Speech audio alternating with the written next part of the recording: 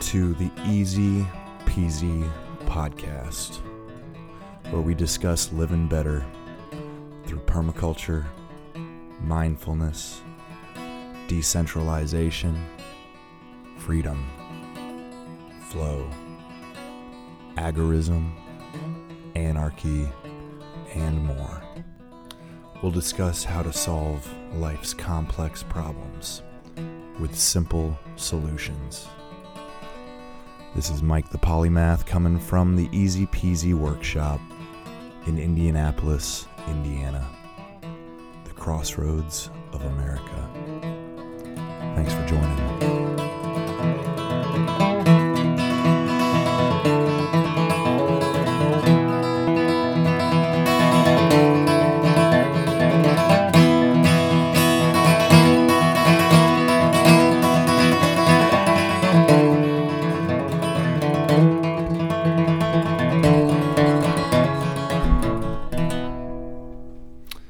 How's it going, y'all?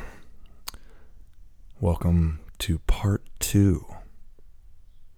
Now, I probably, in all honesty, should have broken part 1 into part 1 and 2, and this might have been part 3, but I figured, who fucking cares if there's a 2.5 hour episode? Hell, I think that last one was almost 3 hours. To be honest, I don't know how long this one's going to be yet, but it's going to be long too. You know, there's a lot of wisdom, and it takes a while to speak it.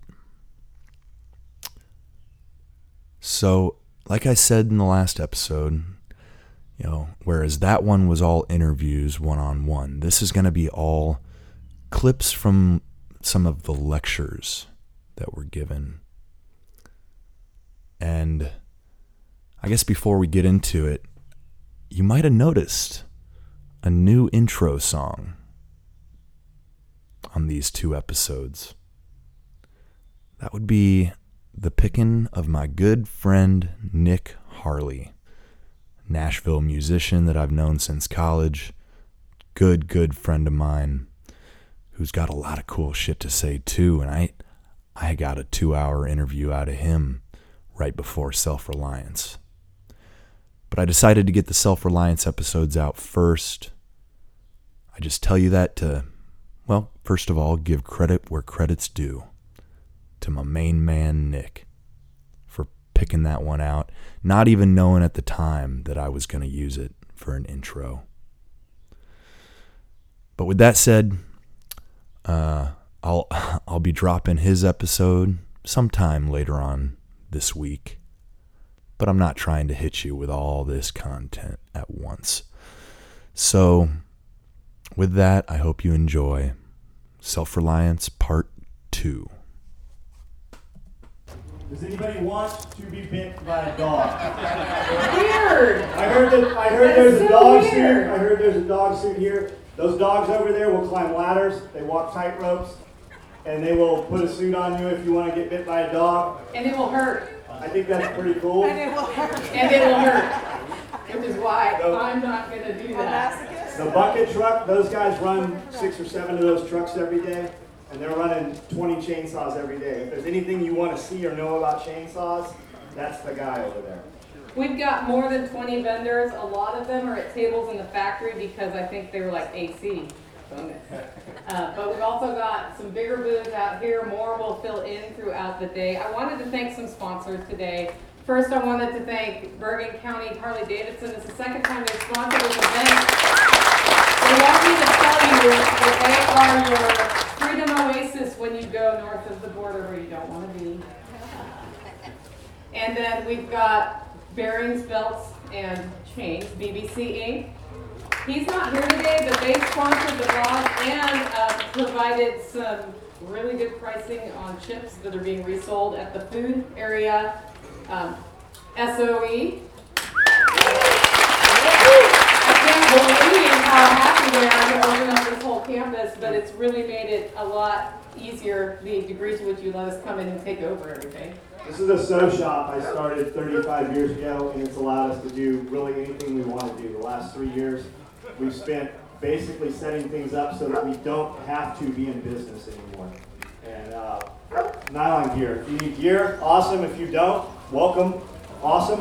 If there's something you see on the property that's not included in what we're doing, come find me and we will go have a conversation about it. Yeah. You can go find me and we will go look at anything on the property. Awesome. Living Free Tennessee, that's me. And Florida's Coffee has coffee for you at the coffee booth. We're asking for donations. Your first cup is free, but it's a lot of you now, so we could use, take a cup, put a little something in the pot there. Speaking of pots, last time we did this festival, there were a few of you, and we backed up the toilets inside. So we've got a lot of porta potties. Please, even if you're kind of friends with John and used to using the inside facilities, use the porta potties, because a septic system can only take so much torture. It's 30 years old, Yeah. the septic system. There are 6 bogs. There are 4 in this back corner and 2 behind the building if you're a more private person. So do with that information what you will. And I don't know who needs to hear this, but drink water.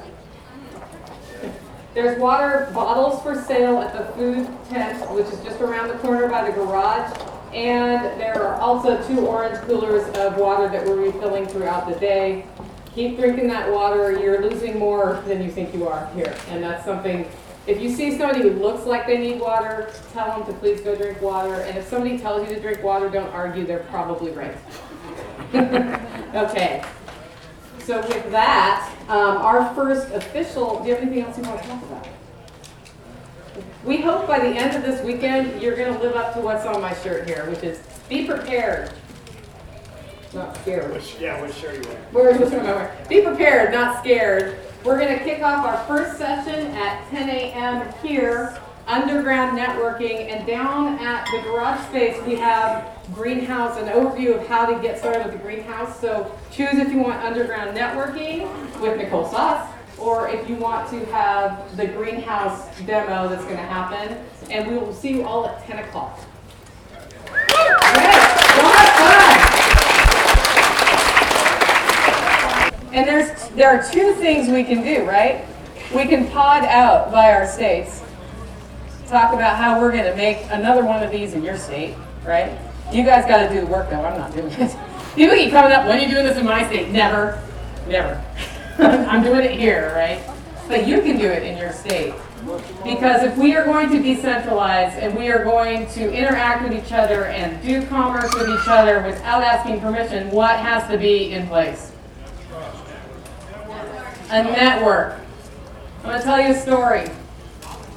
I live on a road where all of our neighbors pretty much are either prepper friendly or kind of preparedness mindset. My closest neighbors are the hauler neighbors. And we work together on projects like raising sheep, like raising bunnies, like fixing each other's things that go wrong when somebody knows how to do that. We call ourselves a hauler neighbor. And one of my neighbors moved to California. I don't know why. But he did, and he rented out his place. And the person who's moving in wants to do homesteading and all sorts of stuff. He calls me all excited. You're going to love this person. I'm like, great, put me in contact with him. I need to finish changing a lock on one of your outbuildings. Have him text me, I'll arrange a time. And their answer to him was as follows. I don't want to be friends with anybody on this road. I just want to be isolated up here.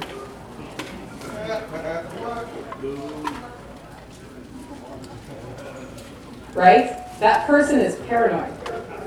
And I can understand. We look at what's going on in the world right now, a lot. How many people have woken up in the last 2 years? Just be honest, raise your hands. What made you wake up? Probably COVID. COVID? Anybody else wake up for a different reason than COVID? Seeing my parents go through being laid off of work for a couple of years, burning through their savings. So some of these parents were laid off, burned through their savings in minutes. Anybody else? Something? Yeah. Yeah, truck drivers see all sorts of things. Has anybody been demoralized by watching the public leaders, the government officials, do things almost purposefully to make it worse, to make a bad situation worse? Hands up. Yeah. And was your first reaction to that one of fear? You can admit it. Who was a little afraid when they saw that for the first time? What was your first instinct? Sell my house, get out of that. Sell my house, get out of this. What was yours? My first instinct was I need more guns. This is not good. More guns. More guns. Was it, I kind of want to go off in the woods somewhere where people are going to leave me alone. Alex Jones was right. Alex Jones is right. What? So there are 3 signs you're panicking. 1, it's not bad to have guns. But if your only solution is guns, what are you ignoring? Food, fuel, water, community. Like 1 person with a gun can do some things, but like 20 people with a gun. I'm not advocating for that, but I'm just saying if your friends all around you know how to use guns, then if there's ever a problem, you can do a lot more quickly than waiting 45 minutes for the sheriff to come. In my county, that's how long it takes, right? Not that any of us want it to come to that, but if it has to come to that, that is the purpose of the Second Amendment. Am I wrong? No. So that's 1 sign. Another sign is that you have a room full of 5-gallon buckets of 20-year shelf-stable MREs or other freeze-dried foods. Who has that? Are you ever going to use it? Do you use it now? You use freeze-dried stuff, okay. Does anybody have stuff like that they're pretty sure they're never going to use? I'll use it for sacrifice food. What made you want to do that? Was it listening to somebody's advice to do that? It was just like, I'm going to do what I can do and I'm going to get this done. What are you going to do with that food now? I don't know, I guess I need to sell it. Okay, does anybody here have good recipes for 20-year shelf-stable freeze-dried food? Raise your hands. Hot sauce makes everything taste good. Jake, I would give it away to people who are wanting food. I don't want to eat it. if you know any hikers, backpackers, you might want to crack it open and see if it's, like I use freeze-dried food here in my Airbnb. I can just add water and it's a stew, right? Some of that stuff tastes terrible though. Does anybody taste some terrible stuff in those, oh man, yeah. I mean, it's there. You have to decide if you want, there's a spider, hey, get off there. Anyway. Okay, 3rd sign that you're panicking. What's the 3rd sign? Cut yourself off from everybody else. If your response is to withdraw from your friends and your families who don't get it, guys, there will always be people in your life who don't get it. And if you withdraw from them, they're going to not get it for longer, right? If you are an empowering presence in their life, and if you just model a prepared, logical, stable, building the life I want, right? Building the life you choose on your terms. If you model that, every so often a light bulb goes up. I think for me, when I look at what we need to do next, where we are, every time we have one of these Self-Reliance Festivals, there are more people, and we are 1 step closer to, we're pretty sure the apocalypse is coming. Am I right? I mean, I would basically hear people like, we think the economy might just kind of go, does anybody feel that way? Right? Okay, so how do you survive economic collapse? How do you do well in that situation? Not, is it coming and oh my God! How do you do well? Who does well in economic collapse? Build your empire while there's crashes. Tomorrow at, what time? 10 o'clock. 10 o'clock. Yeah. Goods and skills. Goods and skills. The reason I talk about underground networking, and it's a totally different presentation every single time, is we are in a different place every single time. And at this point, we've gotten to a very important place in developing our network. We've got each other. All we have to do is let go of all those insecurities that we have, where we're not good enough to teach a tricking class, or we're not good enough to do IT for somebody. I know you don't think that. I'm not good enough to show you my brownie recipe. That is all fully bullshit. That is all fully bullshit. If you have done it once and done it well, you can show somebody else. If you've done it 5 times and 2 of those are bad, you're an even better teacher because you'll be like, Oh yeah, so if you don't clean your duck coop enough with enough wood chips, your ducks get this disease and they die, right, Jack?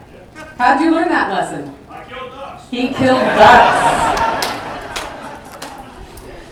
The thing I want to see us do here is go from we know each other to we've got each other's back. And the only way we can do that is leave our little introverted little doubt voices at the gate, put on our big boy and girl panties, and start talking to each other and being brave about sharing what you do know about.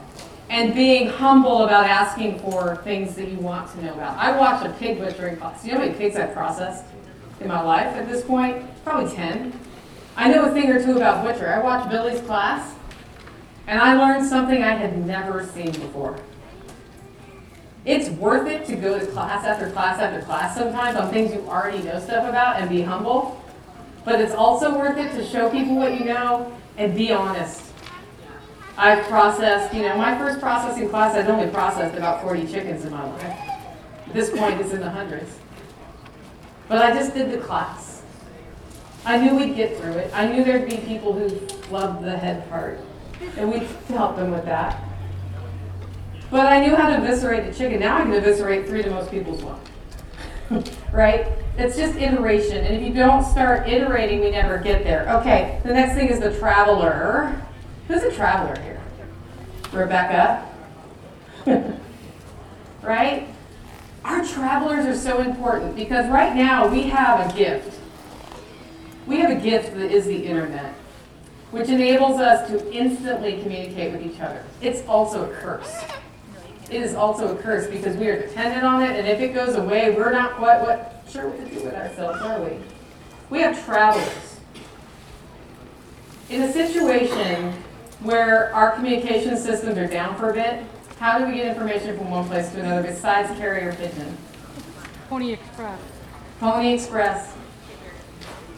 You end up having a locus like Special Operations Equipment where you can leave a bulletin board and people who pass through leave messages. You know where they do this all the time? Appalachian Trail, right? Yes. As you're hiking along, people are leaving notes to each other in books at I don't know what they're called, waypoints. I call them waypoints. Who here has a community around it that would be kind of a locus? Special Operations Equipment is? Jack Spirko's? Where's yours? Huh? Jamestown. All right, that's not far from me. So I should get your address in case we ever need to, right? Will you see me later today and we'll do that? Right? Who else has a locus? Anybody? Who's willing to have a locus? Oh, where's yours? The local pub, Indianapolis. Indianapolis local pub. See, we need to get this documented and we need to share it with each other. I need a locus czar. So if you're like, I want to be a locus czar, which means you're going to help us. Whoa. Yeah, that was dramatic.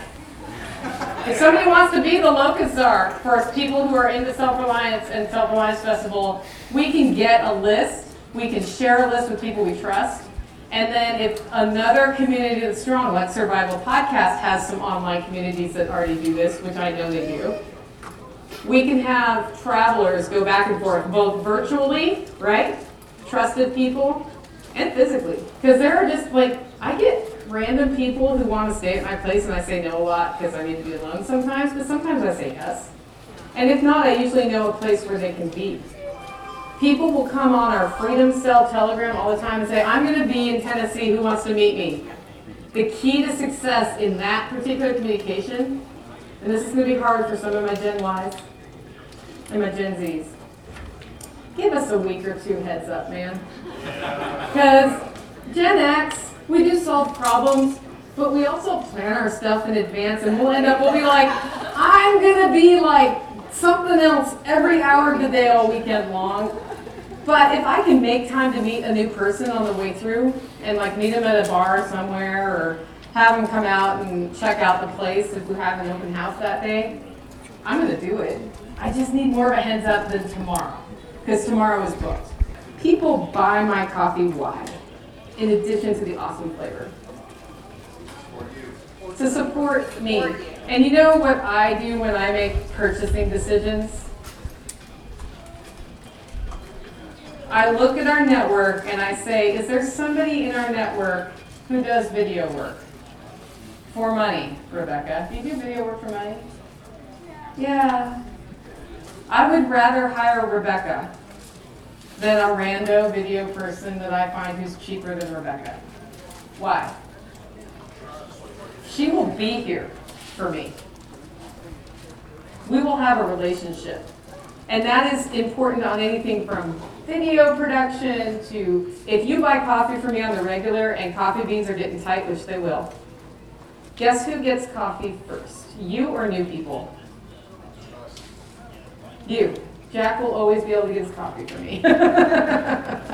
Right? And that kind of thing is what makes our underground network powerful. And you hear me talking about commerce a lot. You know why? Relationships are very commerce related. Even if we have that deep connection, we are getting something from each other. And it's not bad. That's actually a good thing. We should be getting something from each other. We've been taught it is selfish to get things. I give things and get things, and that's okay. I don't have like a tally of like every conversation I had with somebody, and then they have to have a conversation back. But I am not ashamed when somebody says, hey, Nicole, can I help you? And I say, you know, I need these charcuterie trays done, and they just did it for me today, right? I'm not feeling awkward or out of balance because somebody was willing to do that for me. I'm thankful that my relationship was trusting enough that that person was willing to give me the most important resource they have, which is their time. So when we talk about underground networking, we're also talking about tapping into things, doing commerce with each other, and you know what happens when this gets bigger and bigger and bigger? Do we care if the economy crashed at that point? Why not? Because ours didn't. It's like, the answer is that simple. We just need to solve problems like Gen Xers, right? We just need to keep trying. And the thing is, a lot of my Gen X friends are too lazy to do it. So we need Y and Z to step up because you guys got all the energy now. I'll do it. I'll do it. He'll do it. But Gen Z and Y are who rebuilds the next system. We'll help. It may end up being us at this point. We got Gen Y over there, though, the farm stand over there. You'll be hearing from the Hundleys later. Homesteading for a living, that's their channel. Who wants to learn how to do homesteading for a living? Right? Well, that's Gen Y doing homesteading for a living. They're solving problems. So I'm not dissing the generations. I'm just saying we gotta kick it into overdrive. And then the last thing we need in our communities, and this one's really important, is your evangelist. I'm an evangelist, right? Who else here is, though? You are. You're an evangelist. What do you do? Podcast. Podcast. Awesome. Every one of you can be an evangelist without me standing up on the stage here if that makes you scared. So what do we say we need to have to fix this problem? Courage. When people are talking to you about the biggest question on their mind, which this week just happens to be what? How am I going to pay for all the gas? Most people aren't scared about the food, they're scared about the gas, right? This week. What can you do as an evangelist without having to stand on the stage right now? You can hook them up with some best practices. Do you let your car get all the way to empty every time and sit on it overnight while the gas is going up 10 cents? Did you have to spend that money anyway? Are there other ways, like, talk them through it, because when you start talking people through it, they start saying, how do you know all this? Oh, there's your opening. What do you do in answer to that? I'm a Self-Reliance consultant. They're giving you permission to teach it. You say, well, you know, the word prepper has a bad rap, but I like to think about the things that are most likely to happen in my life and prepare for them. And this is how I do that. And when you're prepared for those things, when calamity happens, because it will, like really bad shit happens. We've had a civil war once already in this country. That was not a fun time. The skills you get from being prepared, from non-panic related prepping, from just building what I would call is a normal way of approaching living, are the skills you need to do best in that situation, to step back and say, okay, what opportunities are here? How can we take advantage of these opportunities and come out on the other side of this better, even if we have some hard months? That's the beauty of what we have right now. We are not looking at an economic collapse, oh no, problem. We're looking at an economic transition that's an opportunity for us. We can build what we know we've always needed to have, what we already have here in this room, bigger. We can build back better. Womp Literally, womp. though. Let's go, Brandon. Woo! And the way we do that is by being focused, letting go of the fear, and stop trying to use laws and voting to decentralize systems. Because laws don't decentralize things, you do. So today, when you're walking around, think about, what can I offer? What am I afraid to do that I should just do? And I saw a lot of people in that big class who were afraid, jump in and get bloody, and that was badass, guys. They were like, fine, I'll do it. And then once one person does it, another person does it. Use the peer pressure here to come out enthusiastic, go home and hit the ground running. Because next Self-Reliance Festival in October, what I want to see is that entire vendor row is full and we are trading more and more and more with each other. We are supporting each other in skills, and we have anarchy presentations in the campground like we're totally going to have this time now. What's an anarchy presentation, you ask? Well, now that you're aware you have skills, go out there and start sharing them. Just because you're not on the agenda doesn't mean you can't do a demo. Just don't do a demo that pisses Mama Sauce off by being in her way. That's the only rule. That's the only rule. Guys, we've got this. Our underground network is here, it's now, and all we have to do is build it. But it's up to you. Thanks for listening to me for a whole 45 minutes. So what's happened? Chickens come out every single day. Every single day, I'll feed them on top of this pot. Okay? They're getting all of their carbs out of here. They're getting all of their protein out of these pots. Now, every single week, what's going to happen? Like I said, they will work on this. Everybody see that? Can you see that little compost cage? They're getting all their, you feed them there every single day. But once a week, you're going to turn that pile out. You're going to flip it. You're going to add moisture in it. It keeps on indefinitely. It keeps on as long as you want it to. Okay?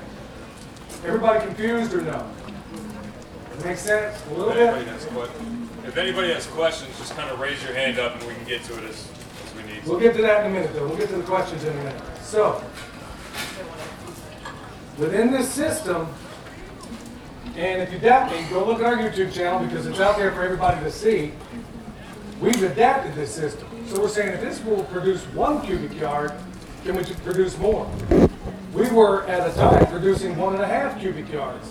Then we kicked it on up to 2 cubic yards. And it works. The more you add to it, up to 3 cubic yards, the better the system works. Now, it works well in the winter. And we're talking North Carolina winter. Works well in the summer. The only thing you need to make sure of is that the piles have at least some measure of moisture in there. Look, this isn't a panacea. You're not going to learn overnight how to do this. I had to invent a lot of the technology we now know of this, okay? When I was learning this, there was minimal understanding on how to do this. So I was running 3 different chicken tractors on steroids at the same time trying to figure it out. For example, what if I don't have cows, okay? A lot of these questions can be answered on our YouTube channel. So if you don't have cows, what do? Because I said you take their bedding out, stick it in the bottom, cover it up with poop. It can be pig poop, believe it or not. It can be pig poop, lamb poop, hippopotamus poop, you name it. It doesn't matter. Dog? No. That's I almost said yeah, but no. Not dog poop. That's good. Sorry? Rabbit? Rabbit poop's good to use. Goat? Yeah. Cudamonde? Anything, but not dogs. Okay? Not cats. If you got cats, they'll get in there, but it's negligible. It's not going to be a big deal. So what's happening? Every week, you're turning out a pile. That's week 1. week 2, week 3. In 4 weeks, you will produce the best compost for your area on the planet. And why do I say that? How can I possibly say that? Because the microbes that you produce in this system, remember, we're not just farming soil, we're not just grass farmers, we're microbe farmers. That's really the way you ought to be looking at this stuff. Because the microbes in that pile, let's say it's not even perfect, it is more perfectly adapted to your property. Because when you take a compost pile, let's say I get one from John here on this farm. I live 6 hours away. It's like taking an Eskimo and dropping them off in the equator. Ain't gonna do too good, right?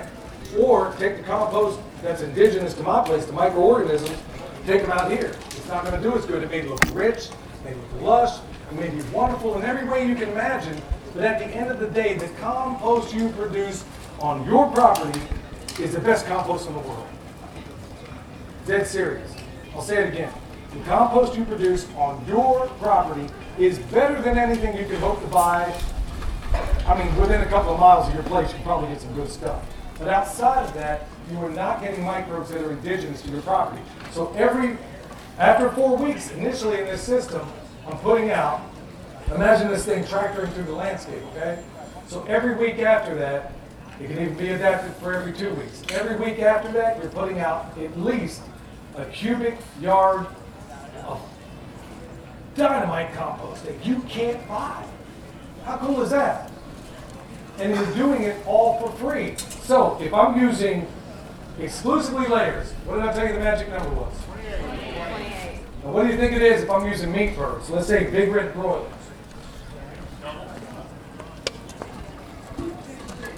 The number actually goes down. And here's why. The ideal bird in a system like this is the polar opposite of everything, just like everything else you've been told. Me and John had long conversations over the last couple of days about how nearly everything you think you know is a lie, right? What you've been told about the perfect bird, what you've been told about the perfect cow, that's another discussion. What you've been told about the perfect pig is the polar opposite of what they tell you. The perfect bird in this system is a good, heavy-bodied bird that forages very well. My favorite go-to, barred Plymouth Rock. Australorps. You always want an Australorp in your flock anyway because they look like crows, so birds of prey are less likely to attack your birds. It makes a big difference, it really does. Rhode Island Reds, they work great in this system. But if I had to pick one bird, but remember, we're permaculture designers. We don't just take anything in a vacuum, so we have multiple different types of birds within this system. So within this system, meat birds, 21, magic number. Because they're bigger birds, they move more stuff. They need more food, right? So, 28, exclusively layers, that's what you currently have. Dual purpose, you can use that many if they're dual purpose. 24 with dual purpose, and 21, you can even back it off to 17 with good birds, good big body birds that forage well and will get in there and move soil around, okay? So with that meat birds, how big is the chicken house? Okay, this question is, because I know everybody can't hear it, this question is, how big is the chicken house? Well, the golden rule is 1 square foot per bird. So, if I have 28 birds, I need 28 square feet, right?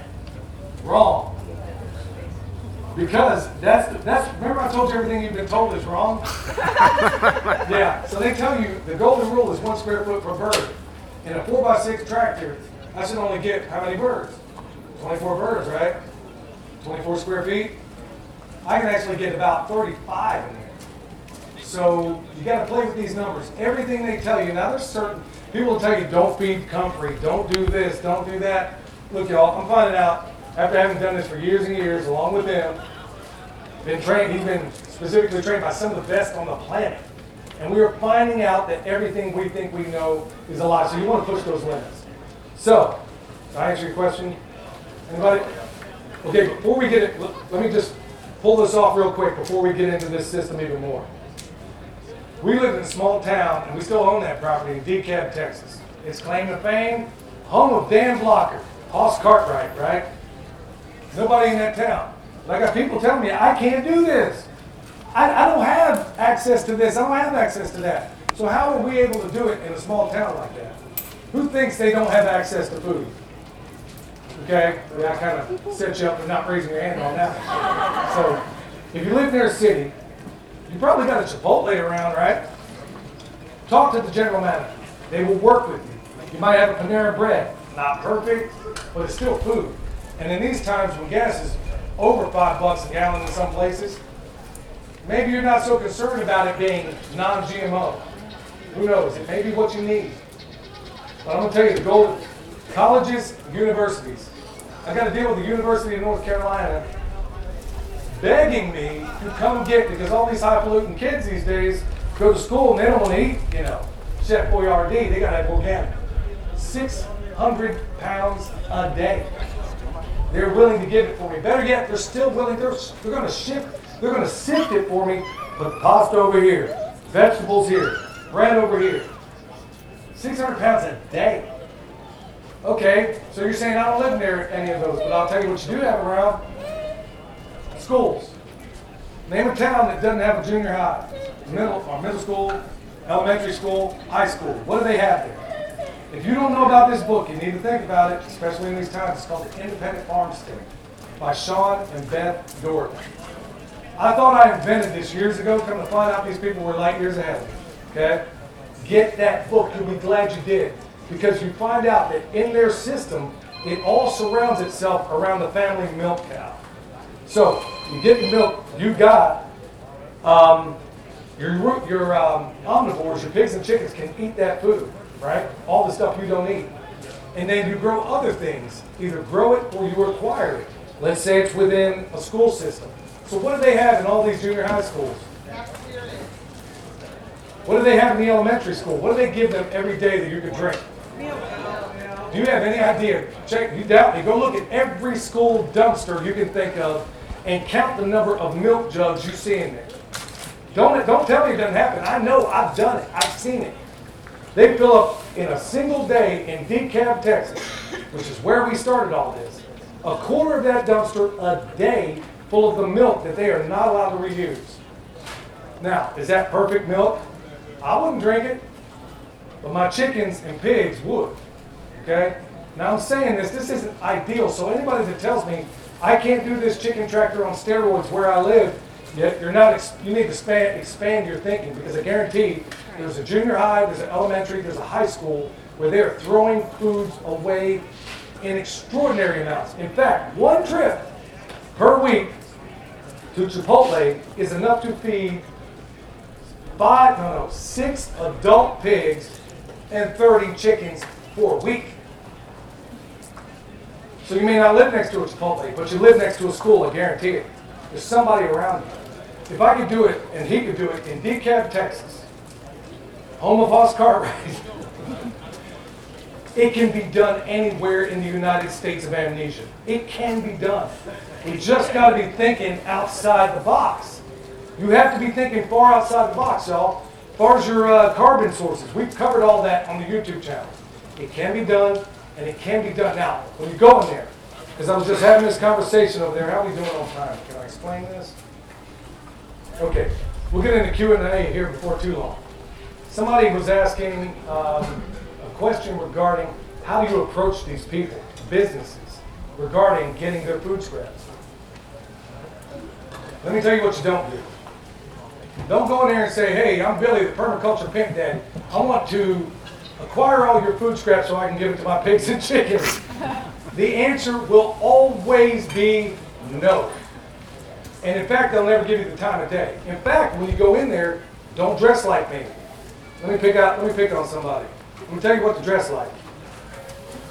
That gentleman back there has got a collar on. Sorry, bro. You're the only one. Better still, if you can go in there with a shirt that has your logo on it and your name on it. It makes you look legit. So here's how you do it. I'm going to show you the pitch, and it works like a champ. In fact, I've heard yes. In fact, I bought land this way. Handshake deals, doing this very same thing. If you doubt me, you can ask the two guys working my booth over there right now. They're living on the land up there. They're living on the land we purchased with a handshake deal, but that's another story altogether. So, you go in there. Hi, how you doing, so-and-so? Mr. Chipotle manager? I am a permaculture designer. I am a farmer, okay? I want to make compost out of the things you throw in the dumpster. Don't tell them you're going to feed it to your animals, but you're not lying either. Because everything you do in the permaculture system, I can't believe it's me going on. It wasn't me. It was somebody else. So anyway, so what you do, you go in there, you dress for the part. You don't go in there wearing a business suit, don't do any of that stuff, but you better have a collar on, and ideally have your name and your logo on your shirt. Don't wear anything offensive like somebody's wearing up on the stage right now, or could be potentially offensive to somebody from a leftist tradition. You don't go in there wearing I wear shirts like John's shirts, and like the shirts we make. I wear shirts that make a statement for a whole variety of reasons. Another conversation. But you go in there with everything. Don't wear cologne if you're a guy. Because the woman you may be dealing with, there's nothing more evocative than smells. Okay? The cologne you wear might be what her husband who ran off with a go-go dancer used to wear. So don't do that.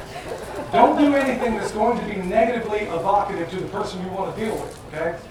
You go in there and you tell them, hey, I'm a farmer. I want to take all your food scraps, and this is a clip notes. Basically, I want to take all the stuff you're throwing away in that dumpster, and I want to make compost out of it. Like I said, you tell them you're going to feed it to your pigs and chickens, they're going to tell you no. And they will say it emphatic. But you're not lying either, because everything in a permaculture system should be compost. There's no waste. And plus, everything I stick in that compost cage in this system is in a compost cage, right? So you dig? I mean, this is this simple. So that's how you approach these people when it's a business. Okay, schools. People are saying, how do I do that? This is even easier. Okay, if you've got a college around, everybody wants to be deep these days. Go to the college administrator. Tell them the same thing. Hey, I am a permaculture designer. I am helping to make this a wonderful world, and we are. But you go in there and you play the role. I might even add a lisp to it a little bit, you know? I might even swagger, go in there and sashay a little bit. Show a little petticoat. Go in there, and also, being the color I am also helps. I hate to say this.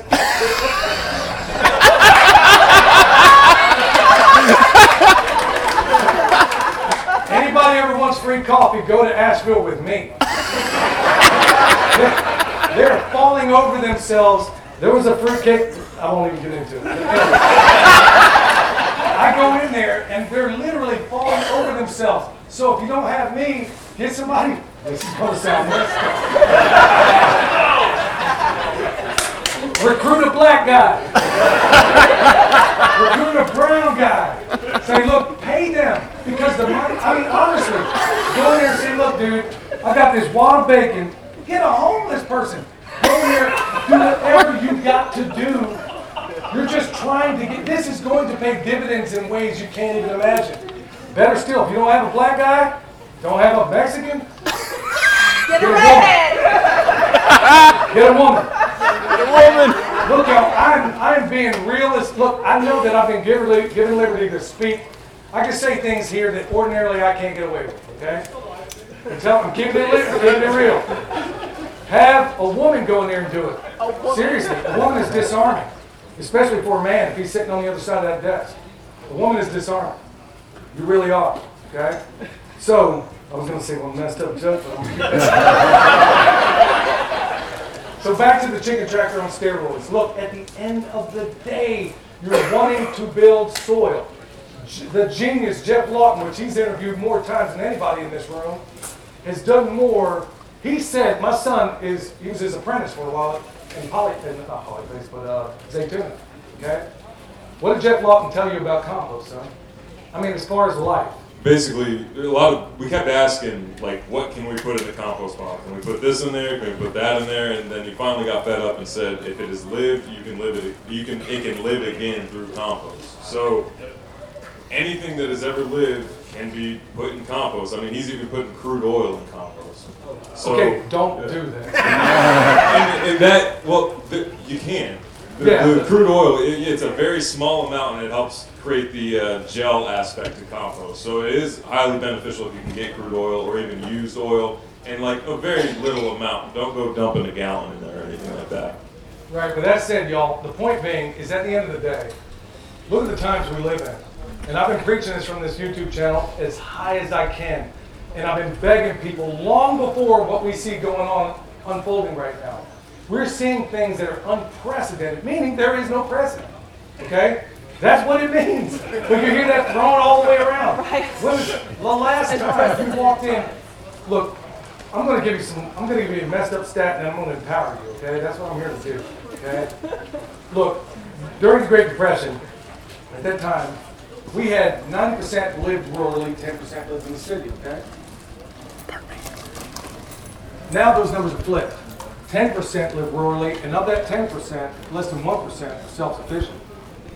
So if that calamity were to unfold right now, we lost 8 to 10 million people through starvation during that time.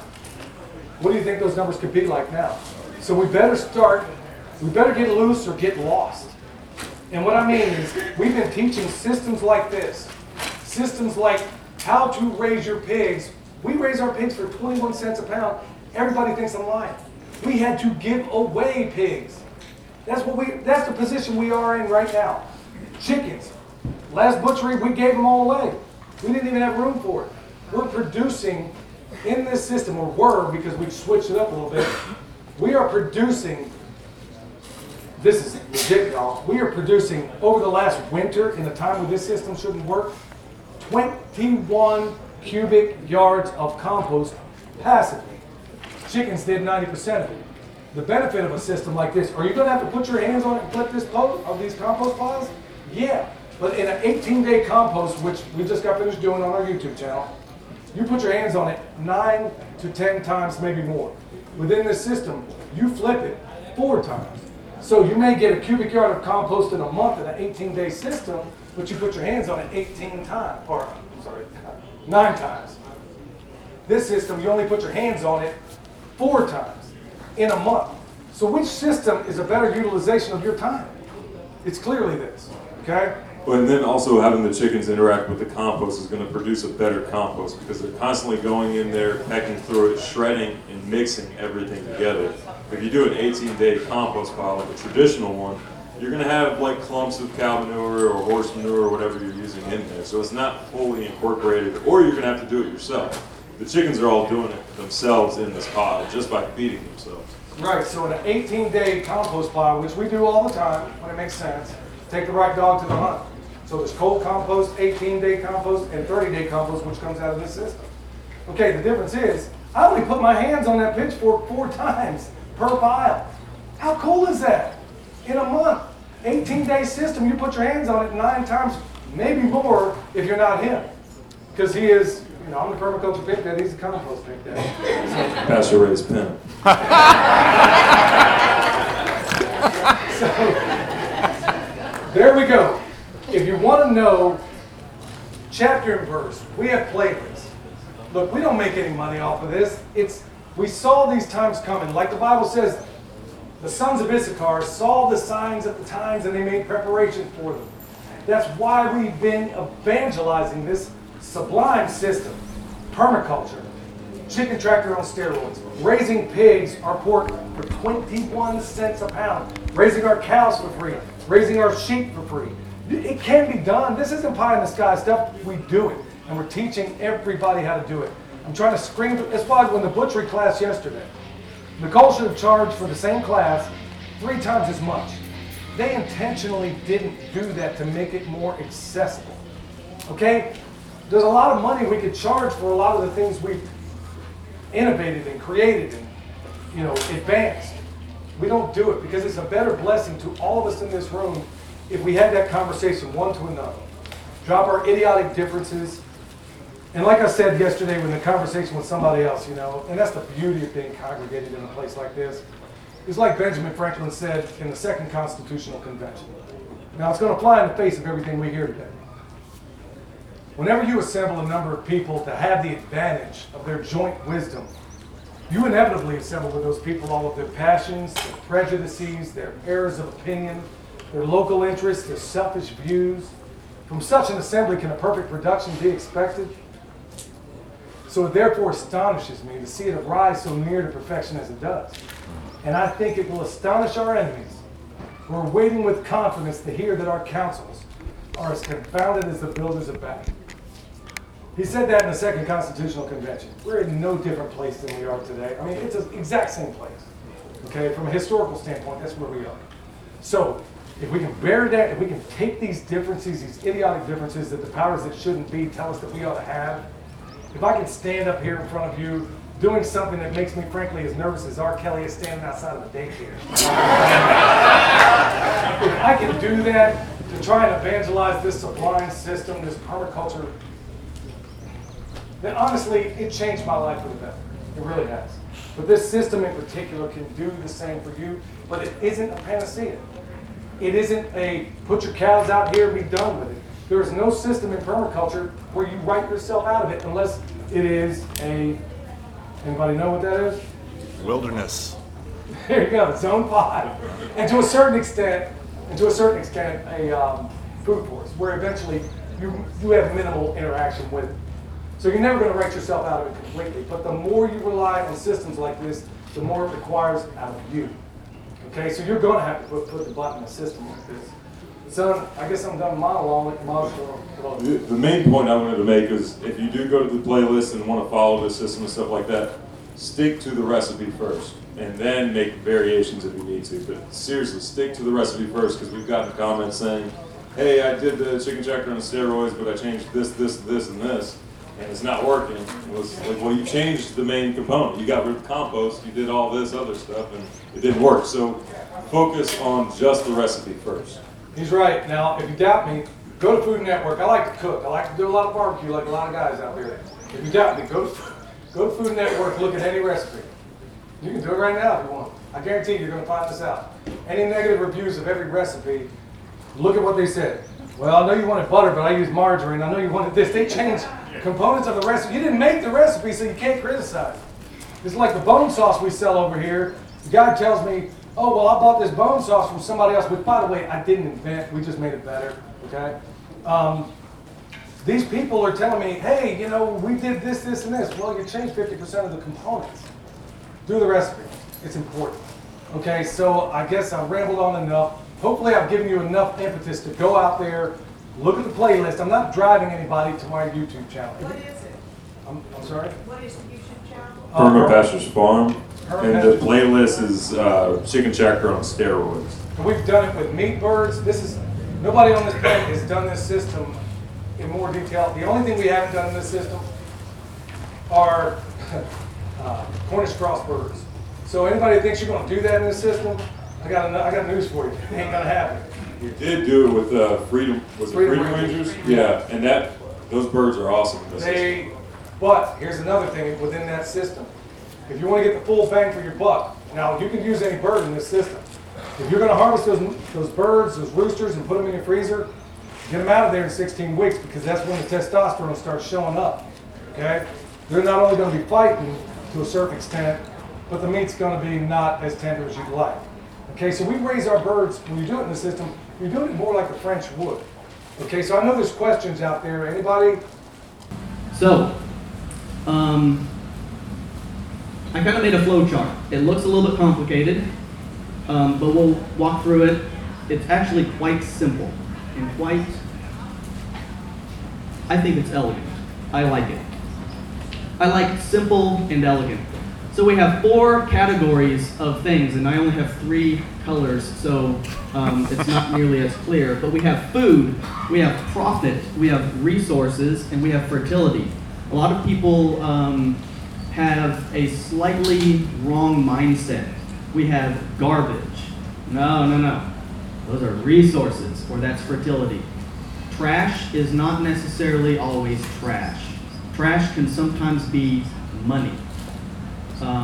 If we are paying to purchase something and bring it into our sphere of influence, we have just traded energy for energy. And if part of that energy that we just traded for and sent out of our control, our wealth, is embodied in the form of the trash or the garbage, the manure, we don't want to get rid of that and let it leave our system without capturing it, utilizing it, and making it return energy back into our control. So we don't think of manure as garbage. We think of manure as a resource. That's fertility. So back to the are your critters going to eat? The linchpin that I found in all of these systems, the vast majority of them are herbivores. Or if they're not, they're omnivores like chickens and ducks. And we can still produce all the food that they need very cheaply and very easily if we have the supporting elements already in place. And that, my friends, are fodder trees. I don't know if you've ever heard of tree hay or chaff hay. There's an old technology that goes back. Literally, we have historical documentation of people using trees as livestock feed for, I think, 4,000 years ago, 5,000 years ago, 6,000. I can't remember exactly what it was. It's like as old as backgammon, which is the oldest game known to man. Fodder trees. These are any trees that we can feed to our livestock. Now, some livestock are a little bit more high maintenance, like horses, and some things that will just die if they eat. But for most of our herbivores, like cattle, sheep, and goats, they can eat just about anything. Even the poisonous things, they can eat a little bit of it and not suffer any ill effects. But we can find some fodder trees that are safe for all of those animals, including horses and humans. So some of these fodder trees, like the king of all fodder trees, in my opinion, is white mulberry. It has been developed for a couple thousand years in China to be a highly digestible, high protein leaf content to feed to silkworms. So they have done the work for you, so let's not reinvent the wheel and try and find something better. We know that it's fantastic. We're talking about in the springtime. Who here has livestock? Animals, chickens, just about everybody, all right? The protein target we're normally shooting for is between 12 and 18%, right in that range. You know, does anyone know how much digestible protein content white mulberry has in the springtime? 30. Anybody? 30, 35, as much as I've seen analysis as high as 38% protein. That's amazing. That is way too high to be feeding that exclusively. So we need to think about these fodder trees as almost like you're growing alfalfa. Anyone buy alfalfa pellets? 17% protein? Yeah, it's expensive. Alfalfa pellets are expensive. We can grow and cut. I believe the numbers are, I can't remember off the top of my head, but I think I remember seeing a study done that showed with industrial harvesting, you could actually get more tonnage of digestible protein per acre out of white mulberry than you could alfalfa. That's a big deal. Now, so when we're talking about from a homestead perspective, you're not going to be going out there using a combine or a big old tractor to harvest alfalfa. If you're growing alfalfa for your animals, you'd be doing it by hand. Well, we can grow these fodder trees and harvest them by hand pretty simply, pretty easily. So let's look at these fruit and fodder trees. This is the backbone of our whole system. This is our recycling system. We are recycling everything in this whole system back unto itself. That means all of that energy, all of that material wealth, we are putting right back into the system to build more fertility. We're taking that paycheck, and instead of going and blowing it on a night on the town, we are investing it, and we are returning it back to our wallet. And then it's going to pay us a dividend, and it's going to pay us a dividend, and our wallet's getting fatter and fatter, and that's what we want. That's called wealth. Wealth is not how much money you have. It is how long you can go without having to do something you don't want to do. I am wealthy. I don't have 2 or 3 Porsches sitting in my field, like some people will know. But I can go a long time without having to do something that I don't want to do. So, fruit and fodder trees. What do they produce? They produce mulch. When we prune them, the branches can go as mulch. We can feed the branches to our animals. What do we do with the mulch? We can return that mulch to our chicken compost or back to the fruit and fodder trees, and we can also put it on our garden. The fruit and fodder trees, they produce fruit. We can sell that as a profit, or we can just eat it, we can preserve it, we can trade that for other things. And they make leaves, and leaves, that's where it's at. So people kind of sometimes have a hard time grasping how this works. Think of it like a lawn, like a pasture.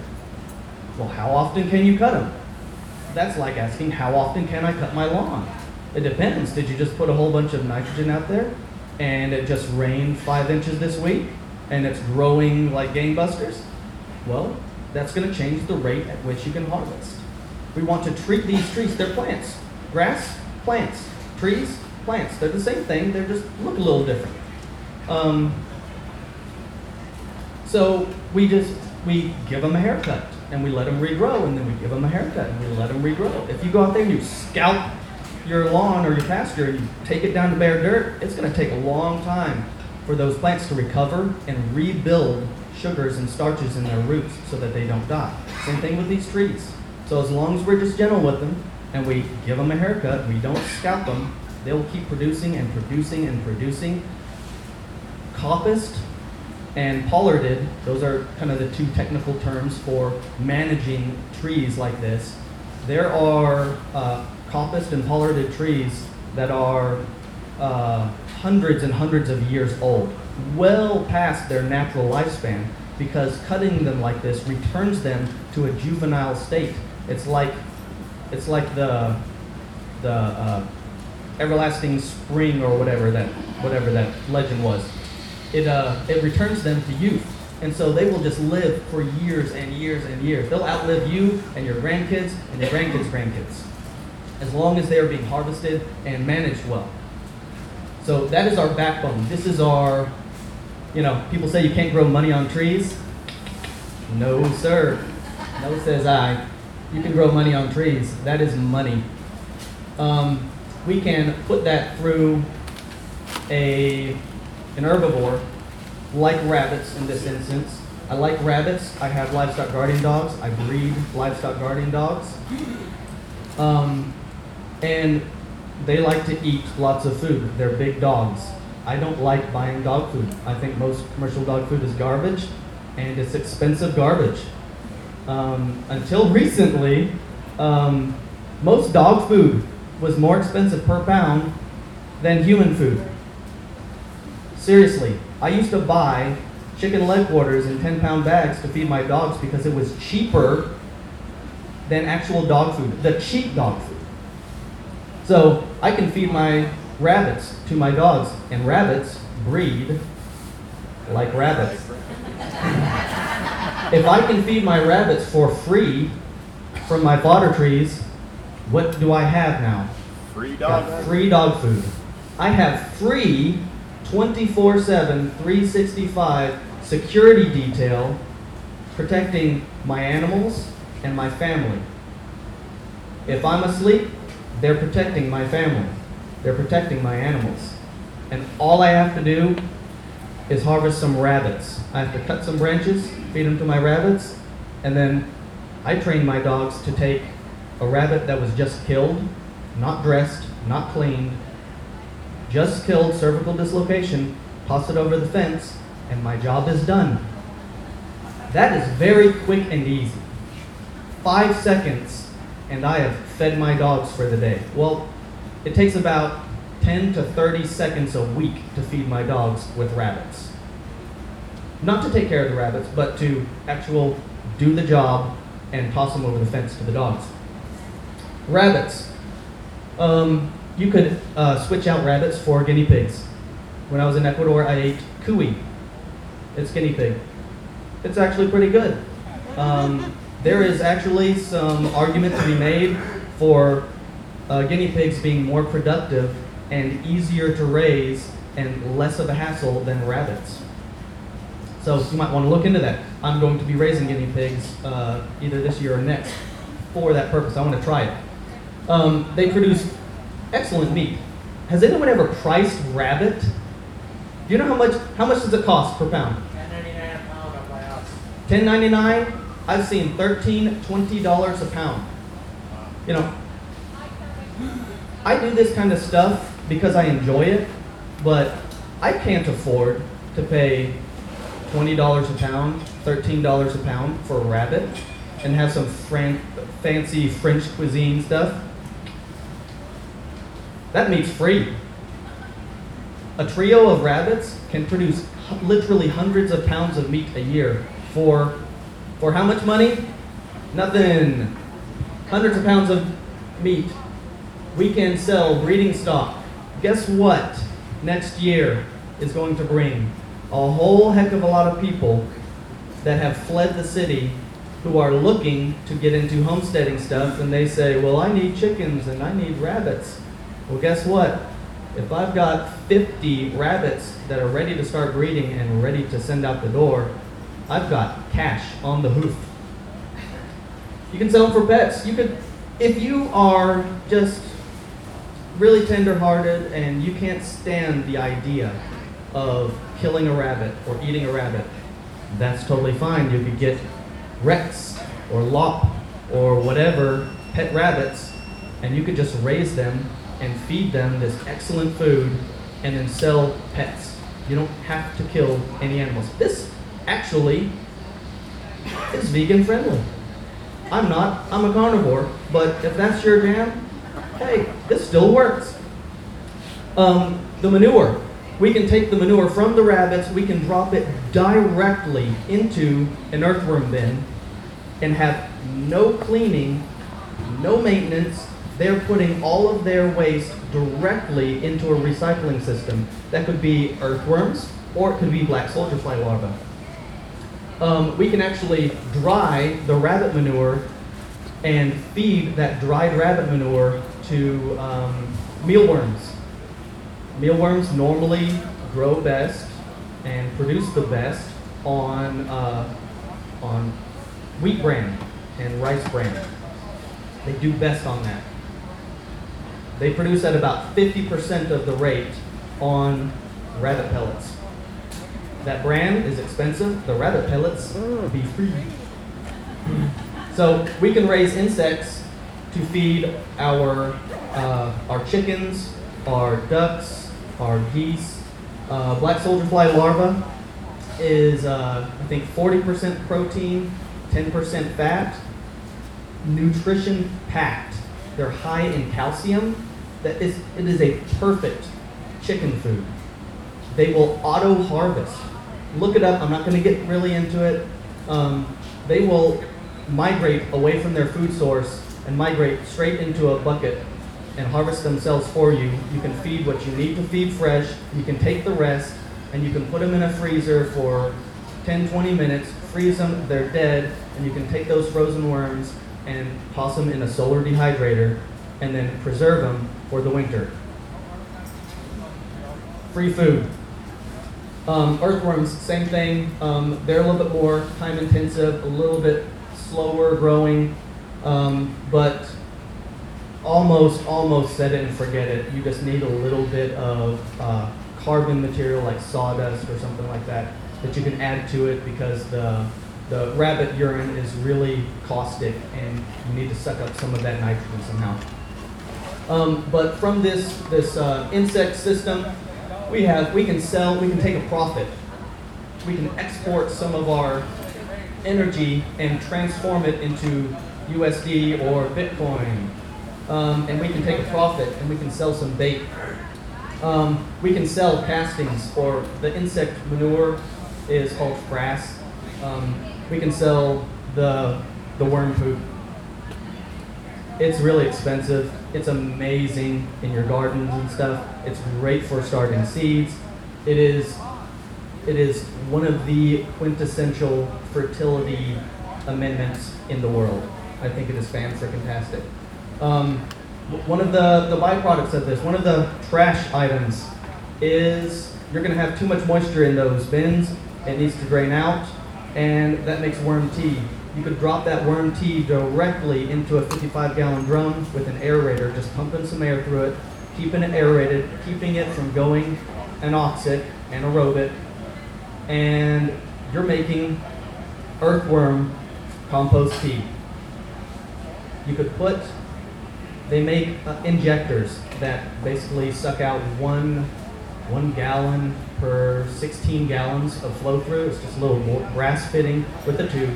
That tube could go right into this worm tea thing, and then every time your irrigation kicks on to run a sprinkler, you're automatically fertigating your garden space. I guarantee if you set something like this up, a few years down the road, it might take about 5 to 7 years, depending on how garbage your soil is, you will get to a point where your garden is so fertile, you have to stop adding fertility amendments to it. You actually have to mine the soil to make sure it does not go toxic towards the nitrogen, phosphorus, and potassium. These insects are scavengers of phosphorus, and there's actually legit concern about peak phosphorus. We are mining out our hard phosphorus sources, and it's actually a concern. We can, so that's our automated fertigation. Let's jump right back up here to the chicken compost. So those insects can come to our compost yard. So, most people frown at the idea of a coop and run. We can use the coop and run system, and we can improve it, and we can have some deep bedding. We can protect it from rainwater so that we can moderate and manage the moisture content so that it doesn't get too wet or too dry. And we can manage this compost yard and just go in there periodically. Maybe we run the chickens out and we put some pigs in there for an afternoon, and they root it all up, and then we get the pigs out and they do all the work for you. That's wonderful. I love letting animals do what they want to do and let them do all of my work for me. And then make me pork chops and lamb chops and eggs and stuff. The chickens will be super happy just grinding this stuff up, scratching it, shredding it, instead of you standing there with hearing protection and eye protection and taking stuff and just ramming it through this gas guzzling machine that chips stuff up and shreds stuff up. You could just toss the stuff in there and let the chickens do the work for you, and they'll be happy and content doing it. They'll make tons. They'll make yards of compost a week if you have enough stuff coming into this. So we have compost out of our garden. If you're gardening, you're going to have issues where I've got a little bit of blossom end rot, or something got into this tomato, it's right on the back end, and there's a big fat green worm just hollowing out the tomato. I didn't see it until I went to pick it. No, that's garbage. I've got 10 more tomatoes that I'm not going to be able to eat this week anyway, so that's trash, right? Nope, that goes into a bucket. Everything, the rule on my homestead is, if it can turn into dirt, it goes to the chickens. When we're frying up some bacon, and we save that, I'm into essential oils. That bacon grease, that's essential oils to me. We save that bacon grease, and then, it's a little bit kind of too brown and charred on there to put your, to fry up your eggs in there. So you'll scrape that a little bit, and you'll just have that, it's like almost black and just charcoaly. I don't want that in my eggs. Ugh. So I'll take a paper towel or whatever, and I'll wipe it up. Are the chickens going to eat that? Nope. Can it turn into dirt? Yes, sir. So that goes in the bucket.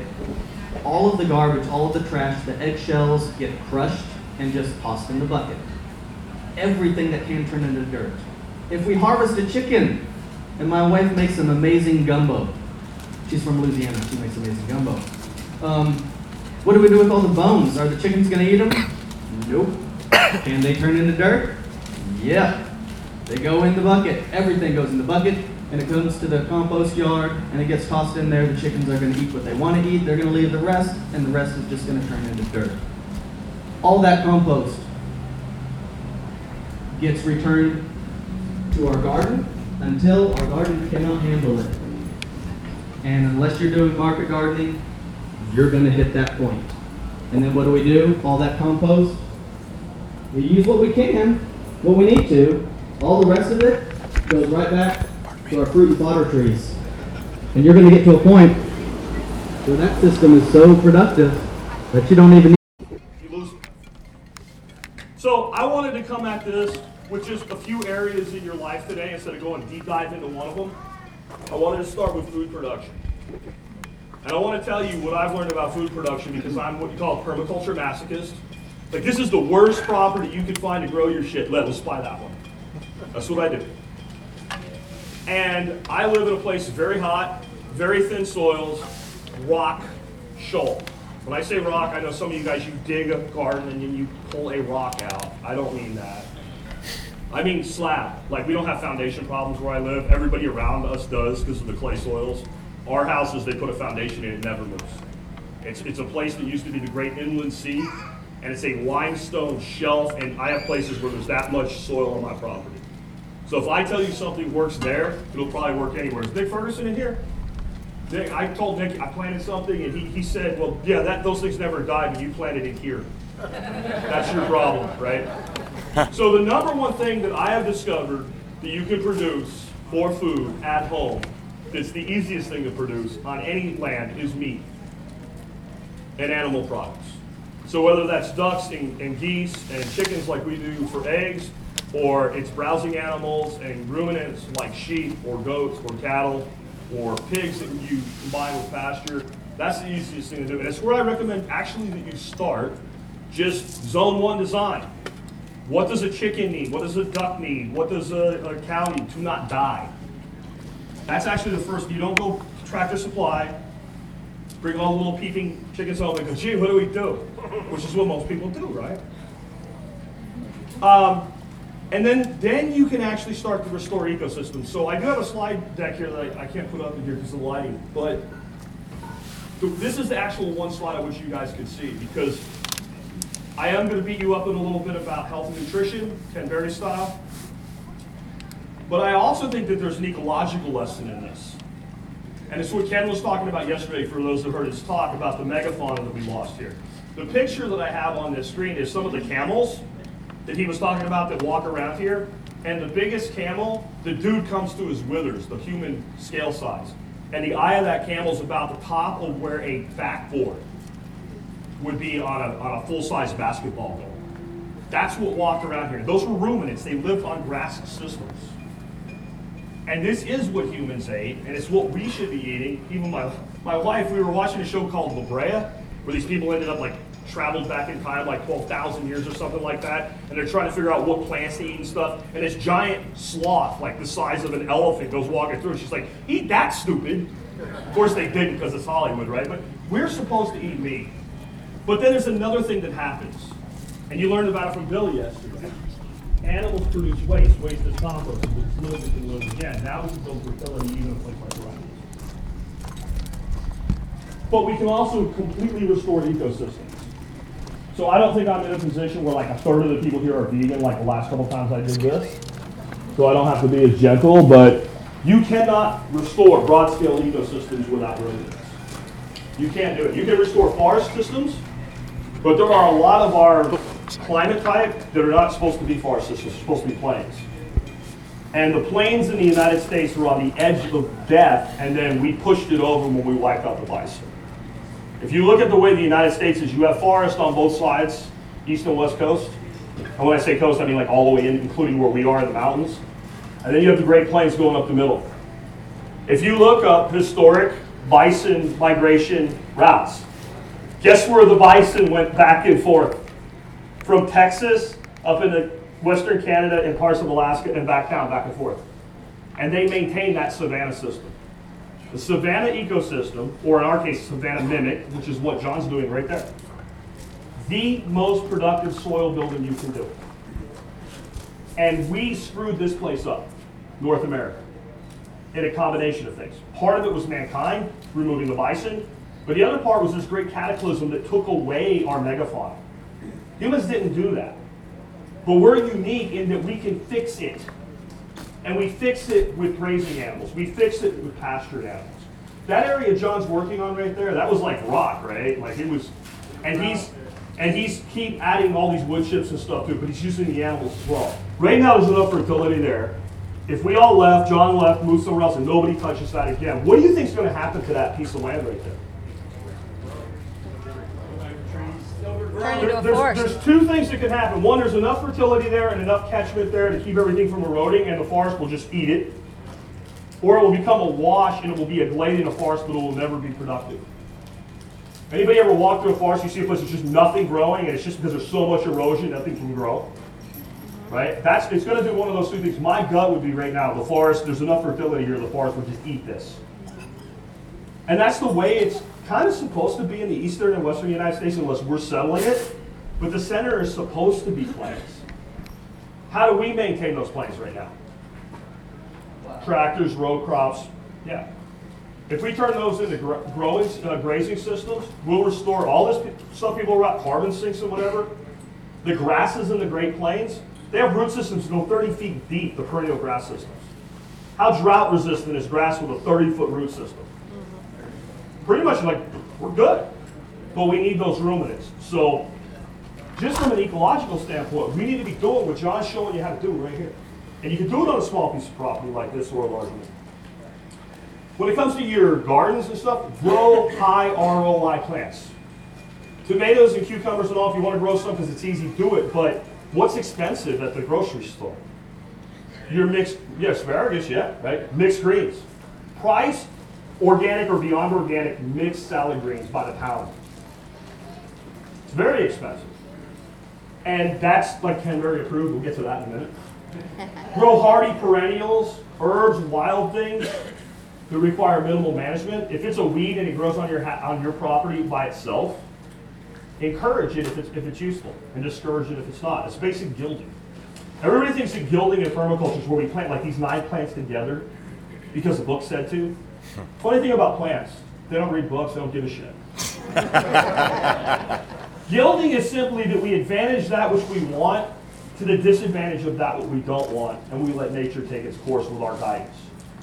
The other thing you want to do, grow climate appropriate, disease resistant annuals. I said like cucumbers can be easy to grow, but like if you live in a place like I do where like cucumber mosaic virus is just everywhere, grow the hybrids. Don't worry about the fact that it's not, that's not a GMO. Grow the thing that's resistant, or don't grow the thing at all. It really makes the most sense, because that way you're not wasting your time. And barter and sell your surplus. So if you have a neighbor that's really good at growing something you can't, get it from them. Find something you can exchange. Everybody will take money, Bitcoin, etc., or whatever you can grow. But my big thing is take the surplus that you have and use it to generate income to buy what you can't produce or don't want to produce. Who here drinks coffee? Does anybody here live in the tropics? You're going to buy coffee. Get it from Nicole. She's going to buy it from the tropics, and she's going to roast it for you. But maybe Nicole doesn't want your tomatoes, or your surplus beef, or your surplus pork, or your surplus chicken. But maybe your neighbors do, and they will give you money. And since Nicole likes money, she will send you coffee. Right? Make even your hobbies pay for themselves. So I grow goldfish and koi and stuff like that. You could sell one goldfish for $50 a year and pay for all the feed for the rest of your fish. You just have to know marketing. You call it an Asian heirloom carp.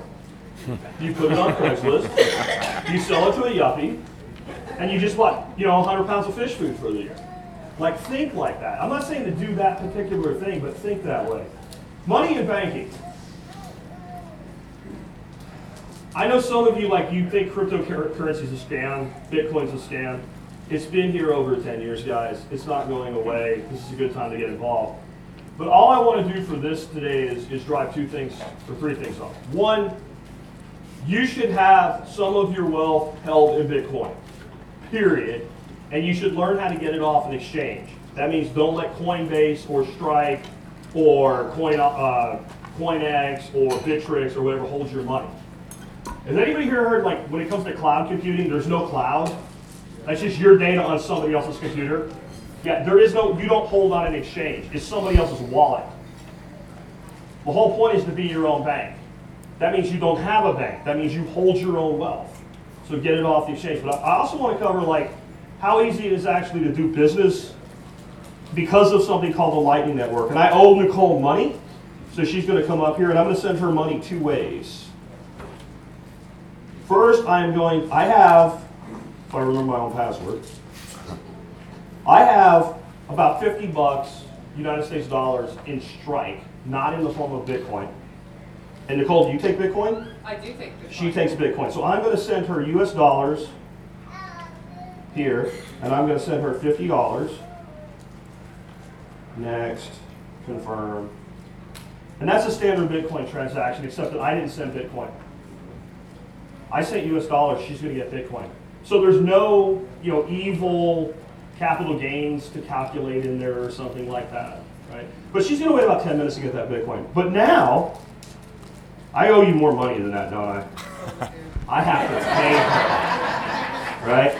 So I'm going to send her using Lightning. What else do I owe you? 70 bucks? 70 bucks. Okay, so you put in $70, not 70 Bitcoin, right? All right. I think yeah. It'll be a good day.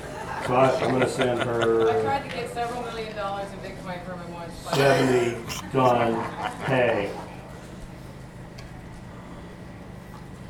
Let's put my code in. Okay, so now that $70 transaction she has right now, it's done.